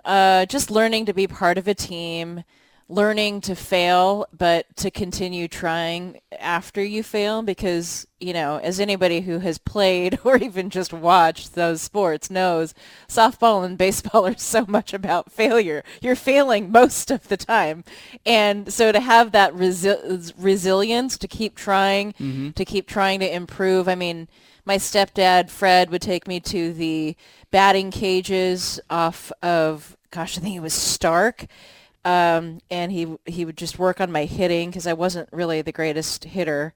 I was decent at fielding. And then it was just it was the whole deal because it was being part of a team. It was having the consistency of going to practice, having games on the weekends, going to the snack shack, and the pizza party at the end of the year at Farrell's, or the ice cream party. Farrell's, they had those hats, right? Yeah. And were you under the illusion, is this, I vaguely remember you telling me this, like when we first started dating. You thought Farrell's was just like a neighborhood place. Oh, didn't everybody? Everybody thought Farrell's was just like the local ice cream joint. And it threw me for such a loop when I went to some other city in some other state and saw a Farrell's and realized, that wasn't just like a Park Rose thing. So there's some kid probably walking around going, I got this great neighborhood place called Applebee's. Yeah. Oh, man, you got to see my hometown. Yeah. My parents did that. They went to spring training, okay? Yeah. A few years ago. My dad and mom went down to Arizona to watch spring training baseball. Yeah. My dad said they got this great place called Claim Jumper down there. Yeah. He was serious? And he was serious. I didn't have the heart to tell him. I was like, no, Dad. National chain. It's not a national. It's not a local place. Claim Jumper. Oh, it was great. It was a great Claim Jumper. Yeah. So you went to Farrell's? No, it was Round Table. It was like, it would vary between Round Table for the end of the year party. Sometimes it was Pietro's. Sometimes it was Farrell's. But it was just so fun. And I look back now, like I reached out to former coaches that I had that were really just dads of, teammates. And I've thanked them because I realized the time and energy that it takes to coach, to line up the practices, coordinate parents and all that. And I've expressed my appreciation to them for that. That's nice of you. I wish I should do that more often. We were driving today and we drove past a Round Table Pizza. Yeah. And I chuckled to myself. I didn't say anything to you. But I remembered as a kid, that was a big deal to go to pizza after a game. Yeah. But I think the coaches got it wrong. We only went to pizza if we won. You know what I mean? Really? Yeah. Wow. They would go, if you win, we're going to pizza. So we were like in the coal mine. Like it was like, we got to get that run across or we don't eat tonight, guys. You know what I mean? That's pretty good. Yeah. No, that's a good motivational I actually tactic. think the better approach would have been if I'm proud of the way you guys competed. Mm. I'm not saying give away a participation trophy. Yeah. But I'm saying sometimes you play your ass off and you lose. Sure. And it's never say die and it's just a great game and Yeah. you lose. Yeah. But I still would look and go, hey, I'm really proud of the way I played and my teammates played today and we lost the game. But, man, of course we don't like to lose. Mm-hmm. But I think sometimes, too, you can win ugly. Yeah. You know? Yeah. So I think putting it on the win was probably not the best thing. That's kind of a philosophy for raising kids overall, right? Yeah. Because I don't want our kids to measure themselves by only their successes. Yeah. Like, I think we talk about that a lot. We want our kids to measure themselves by the amount of effort they're putting in, how kind they are to each other, you know? Well, I read these books. Were they a good teammate? I read all these books about parenting, okay? I got all these books when I knew I had daughters. There's a bunch of books written for dads and daughters, okay? Some of them are no good. A couple of them are good. But by and large, the message I got was you don't tell them, hey, you look beautiful. Tell them, hey, I'm proud of like how hardworking you are. Or I like the way you competed. Mm-hmm. And you want to reinforce kind of the process and not the result. Yeah. And also you don't want to make it about their appearance. Right. Am I getting that right? Mostly, yeah. Okay, so Here's what I think the coach should have done. Instead of saying, we're going to pizza if we win the game, he should have said, we're going to go to pizza if I'm proud of the way you guys competed. If we win the game, you get toppings. If we lose, you get cheese. Huh? Okay. We're playing for pepperoni, guys. Playing for some olives and some sausage over here. You want to see me break up a double play? You dangle some pepperoni in front of an Italian kid. Okay? I actually have never heard of coaches saying we only get a pizza party if you guys Judah? win. Judah, did you ever have that happen? Did they do that in McMinnville, Judah? There were some interesting incentives in McMinnville. Now I'm just going through my Rolodex in my head map. of what in McMinnville was McMinnville specific and what was a nationwide chain that I had no idea. In McMinnville, what did you get? You guys had to walk home? Alf's. You guys didn't win the game? Alf's was the place. Alf's? Just off Linfield College campus. Alf's. That's the Okay. place. And I'm like 99% sure it's not a chain. And I will actually cry if it is a nationwide chain. We won't tell and I you. didn't know Yeah. it. We won't tell you. That and Arctic Circle, but Arctic Circle I think is a chain. Yeah. We liked going there, but We used to Alf's is have the this place. really cool place called Chuck E. Cheese. Oh, It was very specific to my neighborhood growing up. It but- even said my neighborhood Chuck E. Cheese. Hold on though, Judah. Did your coaches only offer that excursion If you won. That's right. So JC's onto something here. If we lost, we were still going to Alf's because, come on, it's summertime baseball. Okay. If we won, though, we could go to Alf's and interact with the live monkeys that dance around in their cage. What? I'm Yeah. sorry. What? What? Absolutely. I You need a buried timeout. the Yeah. lead on this. Can I get a 20 here? Oh, This yeah. I isn't- get a timeout. This Yeah. isn't still happening. Wait, there's a Oh, it monkey at better this be. place? There are multiple monkeys, and they wear diapers, and they are This- behind. They're is kind of Googling. like behind kind of like me looking at Sean, and trust me, that's as far as the parallel goes between our studios and Alf's. Sean got a diaper on? Sean is not a monkey. Sorry about that, and he does not have a diaper on. But there is glass. At least I can't see his legs, but I don't think he has a diaper on. What a phenomenal... And- Wait. Yeah, exactly. So is this just like somebody had some monkeys and went, hey, I should open a pizza place? Or what happened with that? It's a burger joint. Burgers and ice cream. Yeah. This can't possibly still be happening. Is that legal? So, to that end, I'm not sure it is still going on, and now I'm retracing my could. steps. I can definitely tell you this is not a national Someone chain. Okay. from McMinnville needs to call and let me know if Alf still has the monkeys, behind the plexiglass. 503-417-7575. We should just have Sean call Alf. Yeah, there you go. RoadsideAmerica.com says the monkey hangs out at Alf's, which is a fast food drive-in built back in the 1950s. Oh, my goodness. When Terry Rickard bought the place in 89, it was mainly known for its milkshakes and charburgers. There were still monkeys No. there when I got Any there. place that has monkeys is not known for milkshakes and char burgers. Okay? That's a PR job right there. What? Oh, wow. That's like the zoo going, we got great elephant ears. No, you got elephants. Come on. So I needless to don't say, I know. was really good in Little League because I loved playing with those monkeys. How many, you got on a first name basis? Yeah. With the monkeys? Yep. Can we Did just you guys- pull that audio did you guys- of Judah saying he likes to play with monkeys? I can see your coach. You're in the box. Uh-oh. Runners at second and third. And he's like, you want to see the monkeys or not, Judah? It's a run here. Break this game wide open. Ball's in the outfield. Everyone's like, monkeys! 6,000 people have checked into Alf's on Facebook in its history. It's a low number. Still trying to figure out if the monkey's still there. What in the world? That's a fascinating story. I'm glad we've got to the bottom of that. Leave it here. You got the bald-faced truth.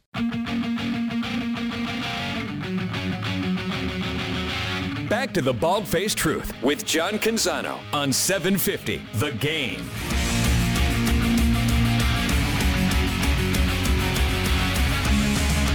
I got this wild idea. I came up with this wild idea the other day, Judah. Can I bounce it off you? Please. Tell me if this is a good idea or a bad idea. That's what we do in our household. I'll say to the girls, I'll say, good idea or bad idea? Then I'll just throw out an idea. They generally go, bad idea. Okay, here it goes. Good idea or bad idea? You know how one of the things that happened in the pandemic is this radio show became kind of like, back in the day we used to do a remote broadcast. We would have an engineer. We'd go out to a remote location and, it would be a big production to set up and do the show. But with technology now and more people working at home or whatnot, like we found out pretty quickly, like you can get used to doing a remote broadcast and you can create it almost to the point where like, now that I'm doing this broadcast from the home studio, I could do it from anywhere, right? I could just pick up and go anywhere. So I told Hannah the other day, I said, you know what I would love to do sometime in the summer, as just an idea, is just take the show on the road in a way that was very informal. Literally travel through small towns in Oregon, go from city to city, find a restaurant, find some small business in each city and just go, hey, I want to do the show from your location today, and set up and do the show wherever. Anna during the break said, you should do your idea. You should go to McMinnville as the first stop and go to that monkey joint and go do the show from there. Good idea or bad idea to barnstorm with this radio show across the state of Oregon? The best idea I've ever heard, frankly. Honestly, where are the problems in this? Let's just discuss this. There's no problems except for lack of willpower. That's the only thing. We shouldn't let anything get in our way. I would pay big money to see you in a cage of monkeys doing the radio show. That would be the first stop. We go to McMinnville. Yeah. And what's this business called? Alf's. They're not going to mind. They're going to love the publicity. People all over the state talking about them. Yeah, They're you're going big. You're big there. You're big at Alf's. But that's what we could get ideas from people, because everybody had that place, right, where they went for their end of season celebration in whatever town where you grew up. Like, what's the place in your town? We could solicit like people in Klamath Falls, people in Roseburg and Eugene and Woodburn and whatnot. We go, hey, where do you want the show to be? And people call in and go, you need to be at, the place with the monkeys in my town, and the show just goes there. And like, I'm in a car and driving all over the state of Oregon in the summer. I'm baling hay in Heppner, I'm in McMinnville with the monkeys. We're in Woodburn. Hey, we're at the outlet malls in Woodburn. Like, and just outlet malls, that's tame. Take the show on the road is what I'm saying. Logistically, I think the engineers might raise some eyebrows, but I think we can pull it off. Of course, we've discussed this with no one who actually matters. Let's do it. Yeah. On the road we go. BFFT. From the Pac West Center in downtown Portland, presented by High Caliber Millwrights, here's John Canzano with the bald-faced truth.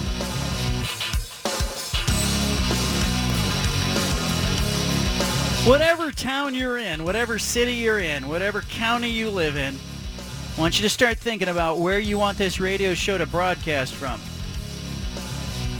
I'm eyeballing this summer.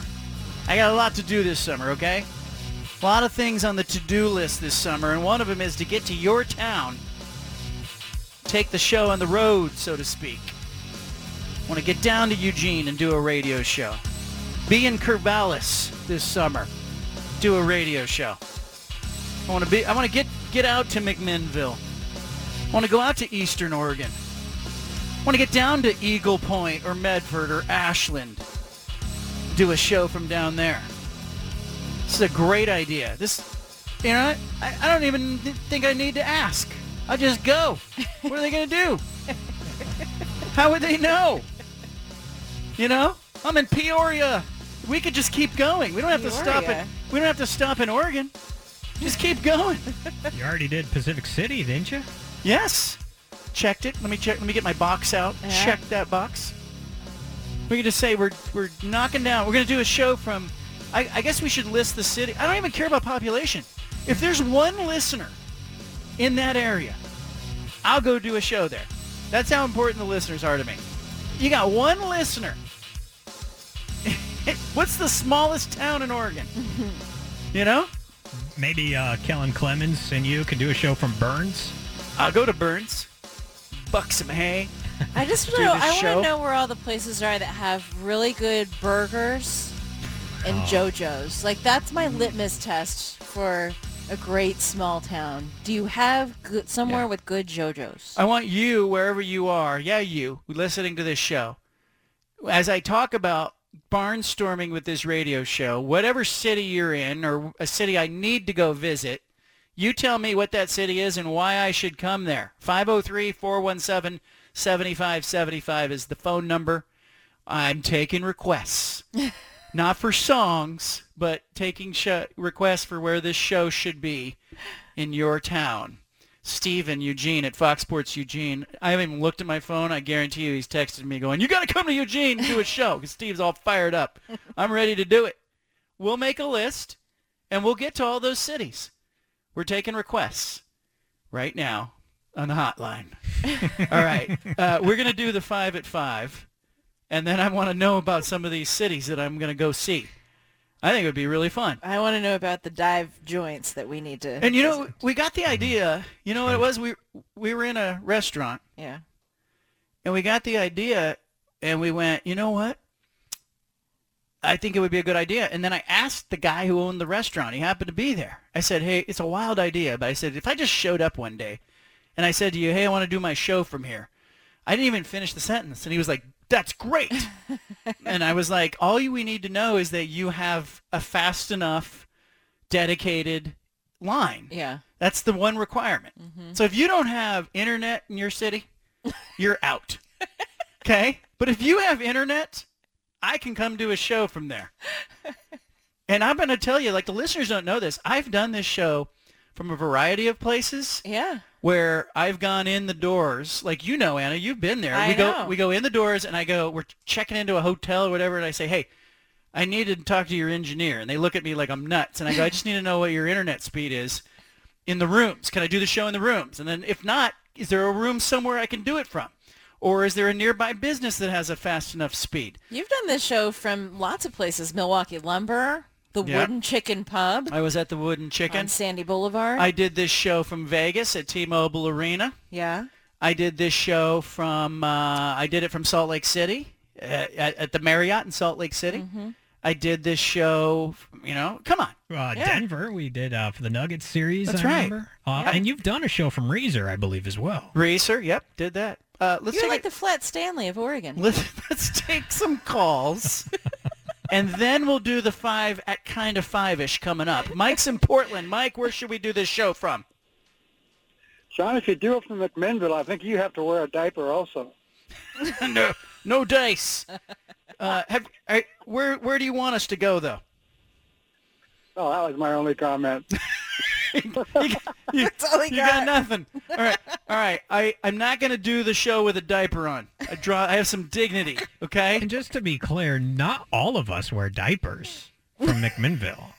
But the monkeys in McMinnville do wear diapers. The monkeys in McMinnville, that sounds like something you type on the keyboard or something. It's got to be a health lazy department. dog. What's the name of that place in McMinnville that I'm doing the show from? What's it called? Alf's. Alf's. Sorry. All right, I'm How many writing these down. times do we have to say I'm it? writing this down. Jeez. Well, I'm focused on the monkeys. Forgive me. Forgive me for that. Joe's in Beaverton. Got a line open at 503-417-7575. Joe, where am I doing the show from? Pendleton, Oregon, during the Roundup in September. Pendleton Roundup. I don't know if I can be there in September, though, because if it's college football season, I could swing over midweek. Where in Pendleton is the place to go? Like, what's the best location, restaurant-wise? Do you have a spot for us? And are there Yes, JoJo's? Of course, yes. You got to go to the Rainbow on Main Street because that is a mainstay in Pendleton, has been for like 60 years or more. Okay. Nice. And then go to the Letterbuck Room in the Roundup grounds, and then go to the convention center during the concerts, and then go to the back room where you can buy drink tokens and then gamble the night away. And those drink tokens you can only buy beer with them. Good Lord, you've given me This is a whole itinerary. Joe, I feel like I'm married to you. What else? I need to mow the lawn, take the trash out. What else? No, those are the 3 spots you got to hit if you're going to. All right. Appreciate you, Joe in Beaverton. I love the Pendleton. I thought Joe was going to be like, come to Beaverton. You know? Yeah. There's He a must hail from Pendleton. there's a chicken place in Beaverton, that you want to go to. I thought I was going to get one of those. Yeah. And instead I'm in Pendleton. I'm in the back room getting drink tokens. Plot twist. Crying out loud. It's very involved. I love that our listeners are thinking. Yeah. Where is that place? Where is the place in, like, Scio? Scio. I barely learned that was Scio. The two, Scio got me. Marmot. And then the other one that got me was, when you drive, this is going to be fun. I can't wait. Shampooey. Shampooey, yeah. If nobody tells you that's how it's pronounced, that's a mouthful of That's a mouthful of marbles. You know what I mean? There's a lot of great towns like that Yeah. in Oregon that really hard to pronounce. Plattsburgh for me. Yeah. That's yeah. Washington. Oh, no, that's Oregon. Yeah. Yeah.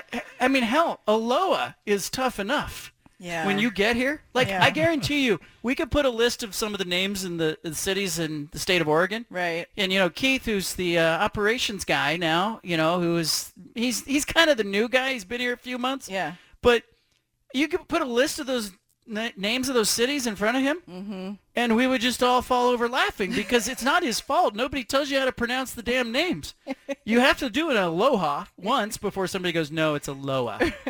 In TV news, sometimes you'd come across a town, you'd be like, I have no idea how to say that, but I got to say it on air, and sound authentic. So I'd call the city hall or the town or just a restaurant in that town. How do you say your town's name? I'd find out how to say the town's name because I didn't want to mispronounce it. When I was a kid, we had no iPhones, Guy. Just so you know this. It was horrific. Yeah, how did you survive? Well, I was a teenager. I was old enough to drive. I know this. But we did not have cell phones yet. Yeah. So I grew up in Gilroy, the garlic capital of the world. It's on this side of the mountains, the Santa Cruz Mountains, away from the coast. So you're on the wrong side of the mountains, okay? Yeah. You're on the dry side, not the coastal side. So you got to drive through the Santa Cruz Mountains to get over to Santa Cruz and the beach. So often, it was like the Oregon coast. The weather, you just didn't know. Yeah. Like, you couldn't tell. Yeah. And we had no iPhone, okay? You couldn't go on your weather app and be like, made that point, yeah. it's sunny today. So you know what we used to do? Uh-huh. We used to call the 7-Eleven that was over in Santa Cruz. Yeah. And we'd say, hey, and they'd answer the phone, 7-Eleven. And I'd say, what's the weather like? And they'd go, it looks sunny today, or maybe it's a little overcast, but it looks like it's going to burn through. Okay, thanks. And then we'd hang up. Uh-huh. That was our weather app. Would you stop there for a big gulp on your way in? Probably. Yeah. Probably. Okay. We'd say thanks for the tip. See, that's old school, though. Yeah. It is old school. That's like Bruce Barnum, the Portland State football coach. Okay, he did an old school move.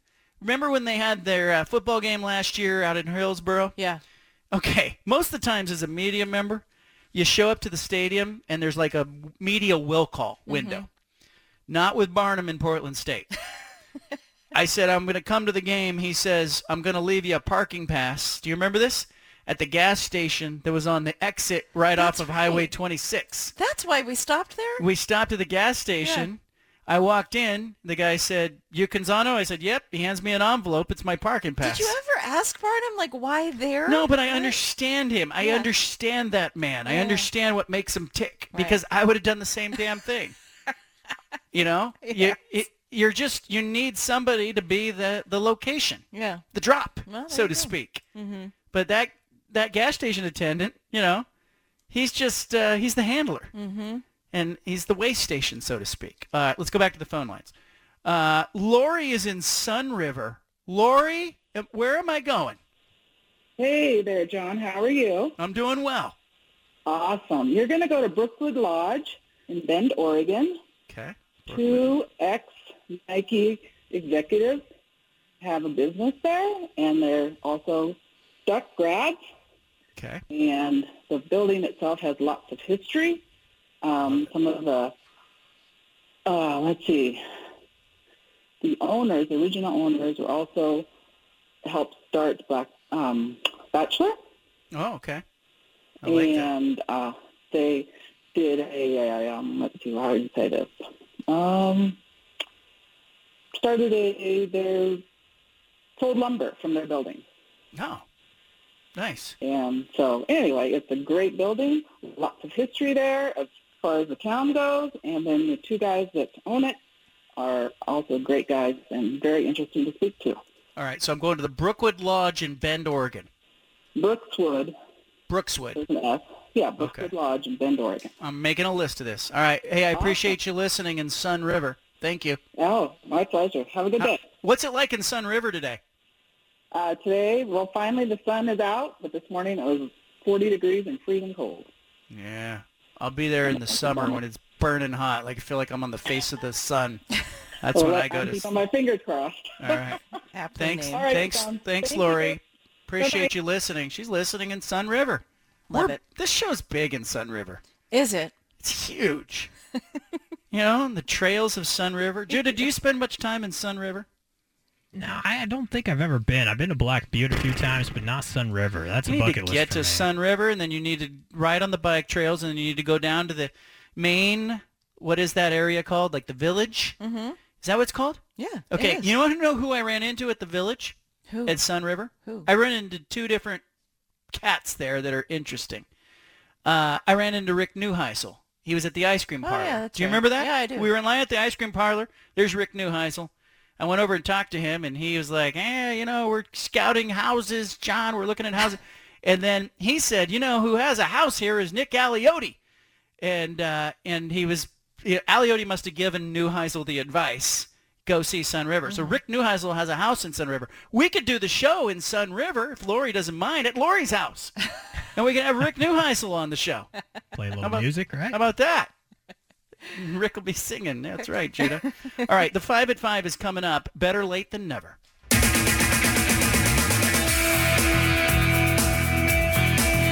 You've got the home of the truth. Back to the Bald-Faced Truth with John Canzano on 750 The Game.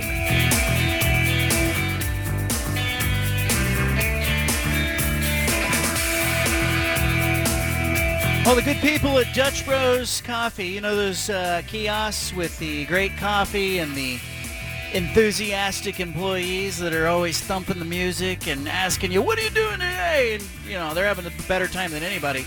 I want to thank the team at Dutch Bros for sponsoring some giveaways on today's show. Worlds of Sport, you've heard me talk all about it. It's happening this weekend. It's finally here. Oregon Convention Center. Saturday and Sunday, 10 a.m. to 7 p.m. Saturday, 10 a.m. to 5 p.m. on Sunday.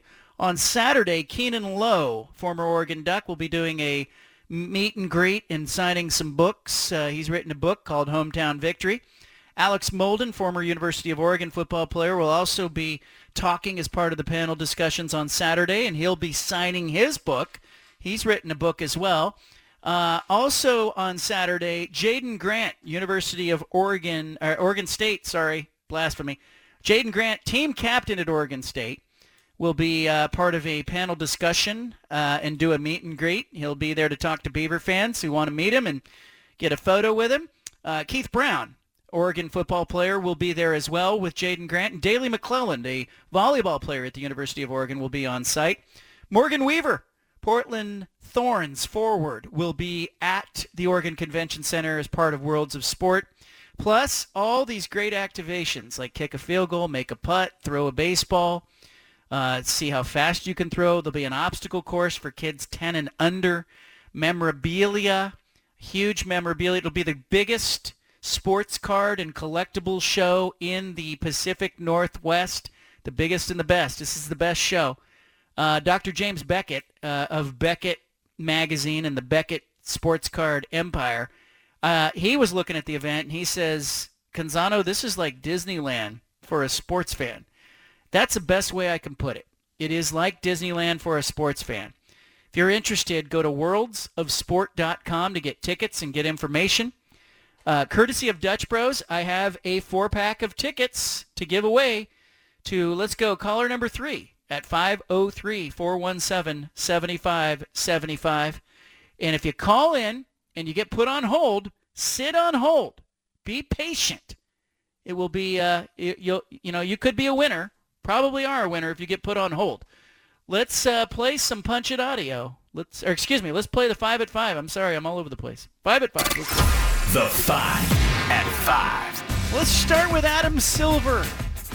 NBA commissioner, he's going to miss tonight's Game 5. of the NBA Finals. He's in COVID-19 protocol. He's not in COVID. He's in COVID protocol. Adam Silver has entered what they're calling the league's health and safety protocols.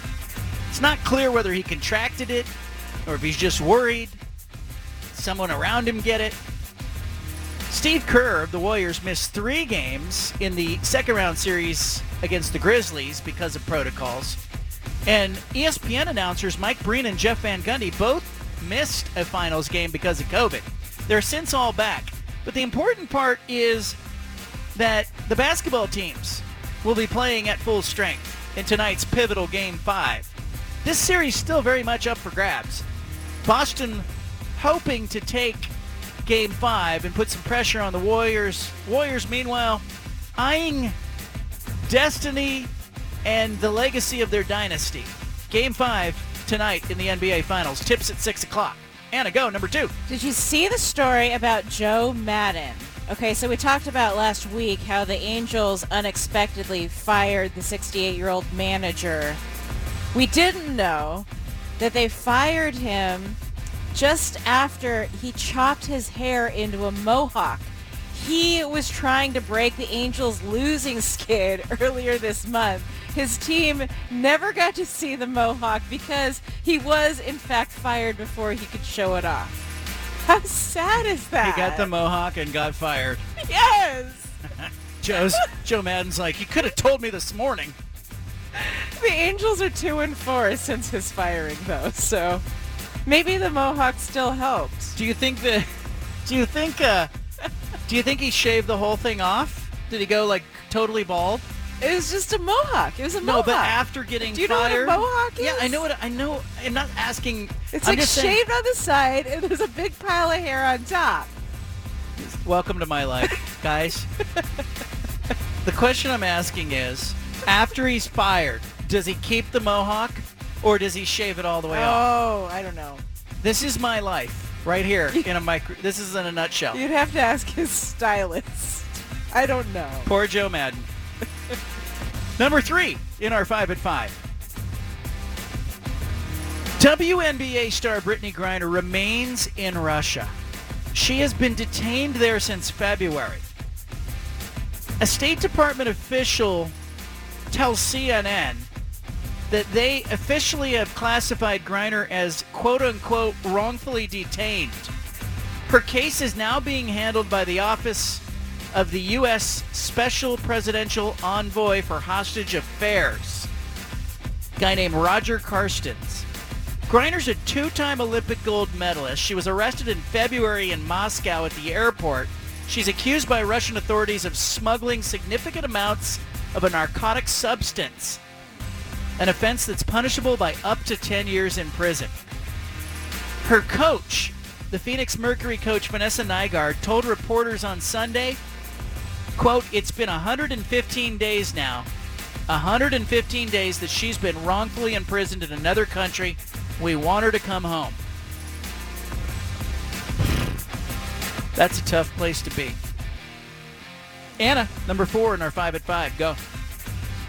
So our friends at PWCC say that a rookie card for Steph Curry, which is hitting the auction, could fetch more than $500,000. The autograph piece is up for sale with them. It's already bidding at more than $400,000. The front of the card has a photo of him in his Road Warriors jersey and features a cutout of his threads. It's also autographed in bold blue ink by him. 3 days left in the auction. I'm looking at their site right now, pwccmarketplace.com. If you want to check it out. Yeah, look, I'm not bidding on any of these cards. Full disclosure, Anna. Okay. I don't want you to think that. Thanks. Good to know. But I'm looking here. They had a 1933 Gaudy Babe Ruth card. $95,000 is the current bid. A 52 Topps Jackie Robinson PSA 8 on its grading. Current bid $200,000. Don't tell your kids, oh, it's just a game, whatever. There's, there are Pokemon cards on here that are currently 6-figure bids. This card's super rare. It's numbered to just 99. According to our friends at PWCC, who incidentally will be at Worlds of Sport All right, this coming weekend. I want to look at this Steph Curry card. I may bid on it. What if I? Okay, it's bidding at more than 400,000. You're not bidding on 420,000. We have children to send to college. Yeah, but someday. you know what? Maybe I can flip this. Stop it. Wow. Stop it right now. Really cool looking card. It has a piece of his jersey on there. Yeah. I know you said that. I said that. I'm going to double down and say it again. Finally, our fifth thing in our 5 at 5. The Ravens. Quarterback Lamar Jackson. They have reunited for the first time this offseason. He reported to take his physical today. He was at the Ravens facility. The team immediately tweeted out, he's at the Ravens facility. This came a day before the 3-day mandatory minicamp. He had missed all 3 weeks of the voluntary organized team activities. That was the first time in his 5-year NFL career that he skipped out.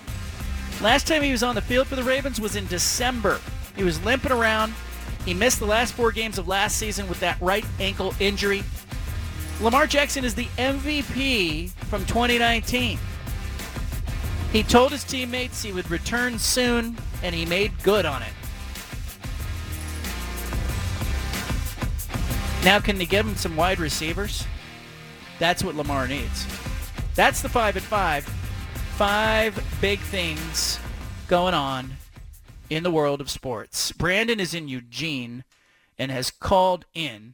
I believe Brandon wants to give us a location to do this radio show. Full disclosure, Steve from Fox Sports Eugene texted me and said, the studio's almost ready. I think Steve has his heart set on the idea that I'd be doing the show in Eugene from his studio. But maybe I could do one show at Steve's studio and then another show in another location. Let's go to the phone lines as Brandon is in Eugene. Brandon, if we're barnstorming, where am I going? Hey, how you doing? Doing well. Good. I'm from Eugene, but I got a place that I visit a lot. I don't know if you ever heard of Rainbow, Oregon. I have not. Where is that? Okay, it's just up Highway 58. Like if you were to start heading out toward Bend, past Thurston, it's about an hour past Thurston. Okay. It's actually home of the United States Basketball Academy, the USBA, Tokatee Golf Course. I don't know if you've heard that. Yeah. Yeah, dude. If you're looking for some history, a cool place where a lot of NBA players have been, it's a really teeny town. It takes you like 5 minutes to drive through, but you got yourself a huge fan base through there. I'm big in Rainbow. Dude, it's Rainbow, Oregon. It's literally Oregon. Do you know why it's named Rainbow? I just read why it's named Rainbow. Do you know why? Zero idea. I didn't even know it was called Rainbow until a few years ago. It's named after the native rainbow trout swimming in the water of the river. Look at that. Well, hey, I got something cool for you, dude. I got so much stuff for you to do up there, dude. All right. The USBA is where you want to do it, man. Home of, I don't know, the late, great Bruce O'Neill. I don't know if you ever heard of that guy. If you haven't, you should look him up. He used to coach with John Wooden at the University of Hawaii. He actually hired Rick Pitino to become a coach. Look at you. Yeah, dude. We're going to put you on staff here. Oh, dude, he's a man, dude. Late, great. Rest in peace. But here's the question. Like, when I go to, like, look at Rainbow, like the city of Rainbow, I see the Rainbow store that has food and lunch. Where am I doing the show from? Because there's a post office and there's a store. Look up the United States Basketball, the USBA, good sir, or Tokatee Golf Course. Who cares, man? Tokatee's balling. I like your attitude. You're like a, hey, let's just get it done guy. I like that. Dude, Brandon, get it out there, man. I'll bring a squad out there. I got so many basketballs. Look up the United States Basketball Academy. Bruce O'Neill made this place an absolutely like legendary place, man. He's got like Yao Ming out there. He's got Shaquille O'Neal out there. Rick Pitino been out there. You know, it's funny when they had the fires, they used that basketball academy as kind of a rescue spot for people who were displaced by the fires. So there you go. Brandon, appreciate you, man. Yeah, you know what? And it's looking a lot more beautiful up there since since then. So, show some love up there.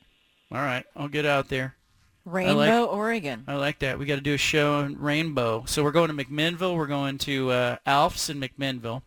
We're going to Pendleton. We're going to go to the Roundup. And then apparently I'm going to some back room at the Roundup where they're going to play poker and, Prohibition. Then I'm going to the Brookswood Lodge in Bend. And Sounds like we need to invest in an RV. And then I'm going to the somebody on Twitter said I'm going to the Dow's. I need to go to Spooky's Pizza. Spooky's in the Dow's. Yeah. And now Brandon and Eugene. We've been to Spooky's. Says, oh, I have been? Yeah, we've been to Spooky's. Well, it looks like I'm going back. Is that the place that has the movie theater inside the pizza parlor and the movie theater? No, that's Hood River. Oh. That's Hood River. I don't know if I've been to Spooky's or not. Okay. But then I'm going to Rainbow, Oregon, and I'm going to the double rainbow. Oh, my God. It's a double rainbow all the way. There you go. What was that? I don't know. That's that Judah. was alarming. Judah got really into it when that guy said Rainbow, Oregon. Just search double rainbow guy on YouTube. Yeah. It's a thing. a popular clip. It's a thing. Okay. But missed you guys on that one. Sorry. No, you're good. http://youtube.com. Thanks, Judah. Search double rainbow I don't guy. mind it. I just Anna's not used to it, so she was like, "Who's that?" You could do a whole segment on that. In fact, you should have that guy on when you go to Rainbow, Oregon. Rainbow. That would be a great idea. Okay, coming up, we're going to do something different here in this next segment. John Wilner, San Jose Mercury News. Yeah. We're going to talk about the Pac-12 Conference. I'm going to drill down on Oregon and Oregon State and their chances to matter. Then I'm going to ask Wilner to put his money where his mouth is when it comes to the South Division. Is USC going to make the title game? How big a threat are they? Am I going to have to eat crow when it comes to Lincoln Riley? So much ahead. Leave it here.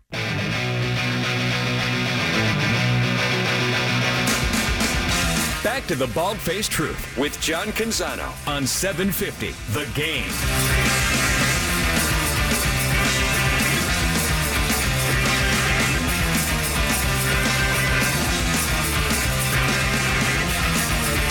John Wilner, San Jose Mercury News, covers the Pac-12 Conference. I'm going to pepper him. We're going to talk about transfer quarterbacks.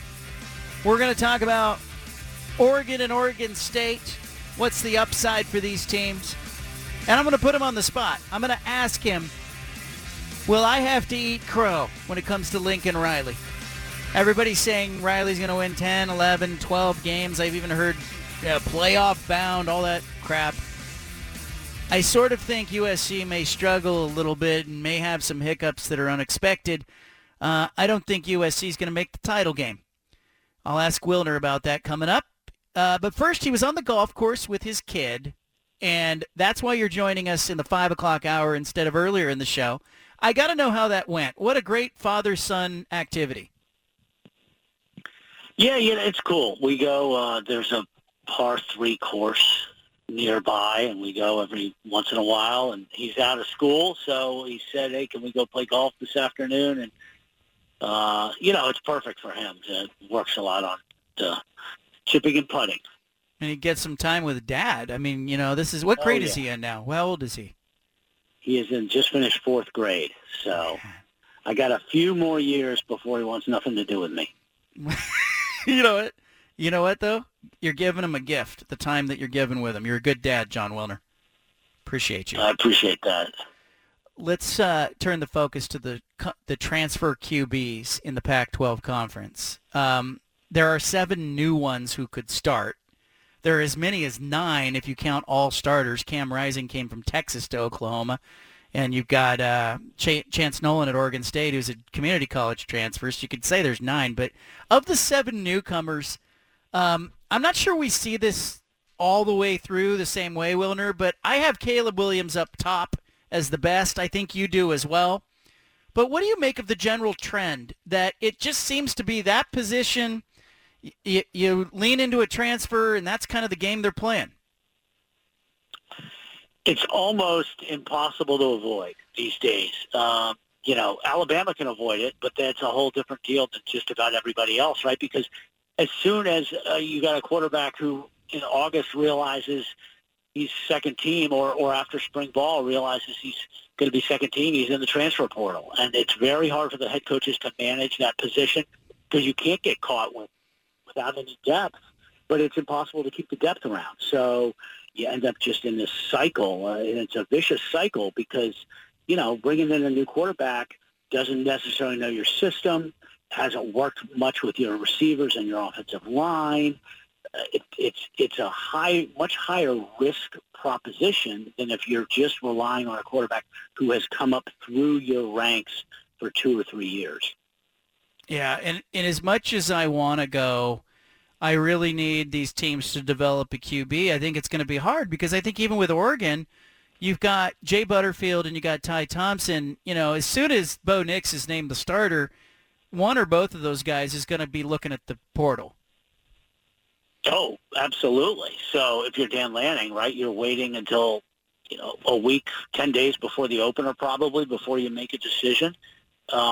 But at the same time, that doesn't work really well for you either because you want Bo Nix to get as many reps as possible in camp if he's your guy. So tough spot, but I would agree with you. I mean, I think one or both of those guys will leave. So, or I hope Oregon's fourth-string quarterback is capable because sometimes that's what ends up happening to you. We're talking to Jon Wilner of the San Jose Mercury News. Let's go down the list of transfer quarterbacks that are the new guys. Caleb Williams at USC. Bo Nix at Oregon, I think, is going to start. Cameron Ward at Washington State. Michael Penix Jr. at Washington. Let's talk about those next three, Nix, Ward, and Penix Jr. What do you make of that grouping? Who are you excited to see play in that grouping? I'm excited to see Ward, partly because I haven't seen him play, right? We saw Bo Nix beat Oregon a couple of years ago, and Michael Penix at Indiana before he got hurt. When Kalen DeBoer was his offensive coordinator in Bloomington, he was really good. Then he's had some injury problems. I'm excited to see Ward because he's such an unknown commodity. But, people who have seen him play say he's got elite talent, like is a potential NFL-type player. And it's a unique situation in that he is coming to Washington State from Incarnate Word and is going to be playing for his coach because Washington State's new offensive coordinator was the Incarnate Word head coach, Eric Morris. So Ward is coming into a situation where he knows the playbook like the back of his hand and he knows his play caller. And it's really a good position, I think, for Washington State to thrive in. Yeah, I keep hearing the whispers, too. I haven't seen him myself, but everybody's saying Ward looks really good. He's familiar with that offense. That's a big one. I think Bo Nix at Oregon's going to be fine. I think he brings some big game experience, and I think he'll be as good as the defense and the players around him allow that team to be. Michael Penix Jr. at Washington's interesting. He was at Indiana. He's now at Washington. He gets some Kalen DeBoer. Is there some upside for Penix Jr. there with being reunited with DeBoer in that system? I think there's upside if he can stay healthy. I mean, he's had multiple injuries the last couple of years. Football people always say the best predictor of injuries is injuries, right? And you're more likely to get hurt if you've already been hurt. So that, to me, is the biggest question about Penix, is whether he can stay healthy for 12 enough to be effective for 12 games, right? And if not, then what are the Huskies going to end up doing? Are they going to Dylan Morris? Is he still there? Are they going to Sam Heward? It's a real interesting situation. They are one of the few teams that you look at and you think, there's three guys and you could envision all three of them end up playing this year. Yeah, and I think it's just such a wild card with him being at Indiana as well. And I like DeBoer, but I think it's going to be tough, I think, for first-year coaches to truly accelerate. Jon Wilner, San Jose Mercury News with us. Next guy on my list is Jayden de Laura at Arizona. He was at Washington State. I think he's a really gifted player. I'm just a little bit gun-shy, given how bad Arizona was last year, especially on offense, that de Laura can go in there and just, be the same player he was at Washington State. What do you see there? Yeah, I agree. I think that he's not going to have as good personnel around him as he did at Washington State. I mean, they're going to be better at receiver than they were. But, I mean, the big thing there is they lost, they ended up, I think, playing their fifth-string quarterback at one point last year because everybody's hurt. The whole deal with Arizona is, are they going to be able to keep de Laura upright? and their offensive line should be a little bit better, but is it going to be good enough? I don't know. They were terrible in the red zone. They tried to recruit some size at receiver to help with that. If those guys can make plays, that'll help too. But de Laura is definitely in a position where, the cast around him is going to really frame what he can do. Because we know he's a good player when he's got good players around him. But it's definitely going to be a step down compared to what it was like in Pullman. Yeah, and Jedd Fisch, do you have a sense of, I know his expertise is on that side of the ball, but do you have a sense yet? It was hard to tell last year of what he can be or what Arizona can be. He's certainly doing everything right off the field. I mean, they had a breakthrough level recruiting class for them. He got some 4-star players that they haven't been able to, out of Southern California, they haven't been able to get in a long time. Part of that's because Arizona State is such a dumpster fire, right? I mean, a lot of players that ASU would have recruited aren't going there, and so they're available to Arizona. So, but I don't know. Fisch, the only win they had last year was against a Cal team that was like without 20 guys because of COVID, including their quarterback. So Fisch is doing everything right off the field, but at that place, it's a long haul to 7 or 8 wins. It's a tough job, one of the toughest in the conference. And I think he can get them to respectability, but I'm not sure how quickly he's going to get them beyond respectability. Lincoln Riley, coronation ceremony going on nationally. Everybody looking at USC, talking about USC. I'm anticipating some hiccups. I can't forget how they got pushed around last year. Am I going to have to eat my words? Does USC make the conference title game, Wilner? Let's see. I think they've got a decent chance. I don't think by any stretch that they're a lock for that conference title or to win 10 games. I mean, I would probably put the over-under on SC's wins at either 8.5 or 9. I mean, they've still got their offensive line's not dominant, and they've got a lot of questions on their defensive front, which was run over by a lot of teams, including Oregon State. So I think that there's definitely questions out there. I mean, if you're playing 7-on-7, they are the clear national championship favorite. But 11-on-11 is a different deal, and I could see them stumbling a little bit. There's no doubt about that. Let's go to Oregon and Oregon State. Let's try to drill down a little bit. Let's start with the Beavers.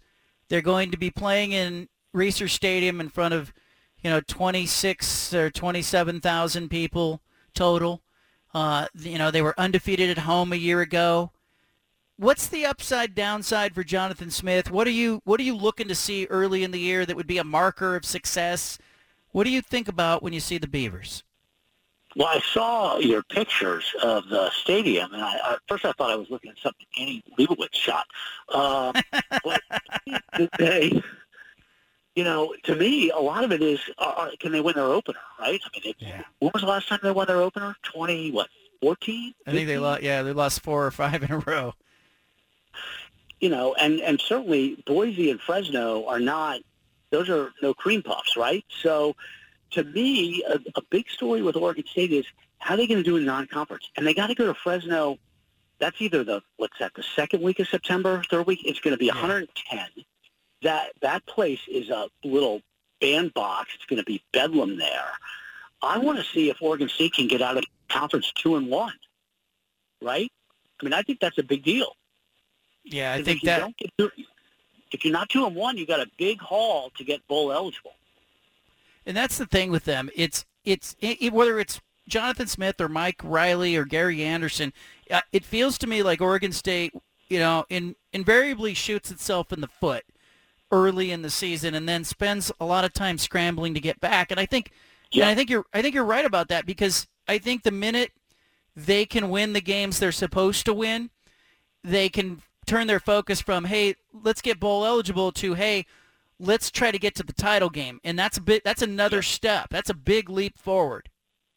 Big leap. It's a huge difference between being 2-1 and 1-2 in non-conference. The Ducks have Dan Lanning. I just want to know what they're going to be about. What are you interested in seeing from Oregon, especially early on? Yeah, I mean, the opener is what, everybody is pointing to, and I think it certainly is going to be telling, right? Can they stay on the field? Can they make it competitive in the fourth quarter? But, I'm curious, how's Oregon going to do against Stanford? How are they going to do against BYU? The games that you think they should win, but they don't always win, especially Stanford, right? And doing it with a new quarterback. How long is it going to take Nix? They got a new offensive coordinator, right? A lot of new skill position players. How long is it going to take them to get cohesive? I think that the defensive front seven is good enough to keep them in every game. But is the offense, especially in September, going to be able to execute on third down, in the red zone? When they're trailing in the fourth quarter, that's, to me, what's going to really separate whether Oregon can have an elite season or is just kind of a mediocre year. Jon Wilner, you're the best. I appreciate you, and I especially appreciate that you told our listeners, what it is to be a good dad. Thanks for spending time with your kid. He's never going to forget that. And how did you play? I stink. Join the club, my friend. Join the club. He can hit the ball harder than I can. Yeah, but that's not always good. That's not always good, Wilner. I appreciate you. When he's 10 years old. Yeah, okay. All right, be well. There's Jon Wilner. All right. Spending time with his kid. Got a Father's Day weekend coming up. Some parting thoughts still ahead. Back to the Bald-Faced Truth with John Canzano on 750 The Game.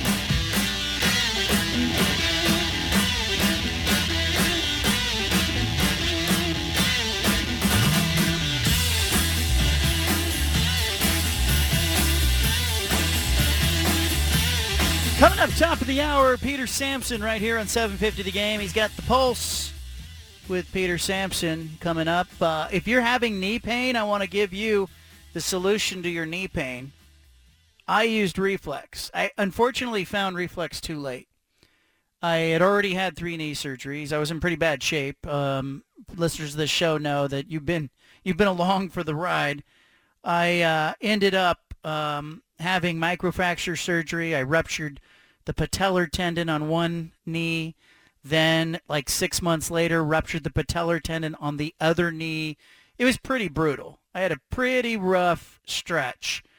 And later found out that it was just, a lot of it was due to inflammation that I had in the joints that I never really dealt with. And the tissue deteriorated, and it wasn't good. But Dr. Riggs and the team at Reflex, after I had sort of accepted that I was just going to be in pain forever, told me, no, let's try some treatments. Platelet-rich plasma therapy, PRP. I heard Kobe Bryant got PRP. That was my introduction to PRP. All of a sudden, it was available to me. Regular person? Great, I'll do it. They also have stem cell treatment.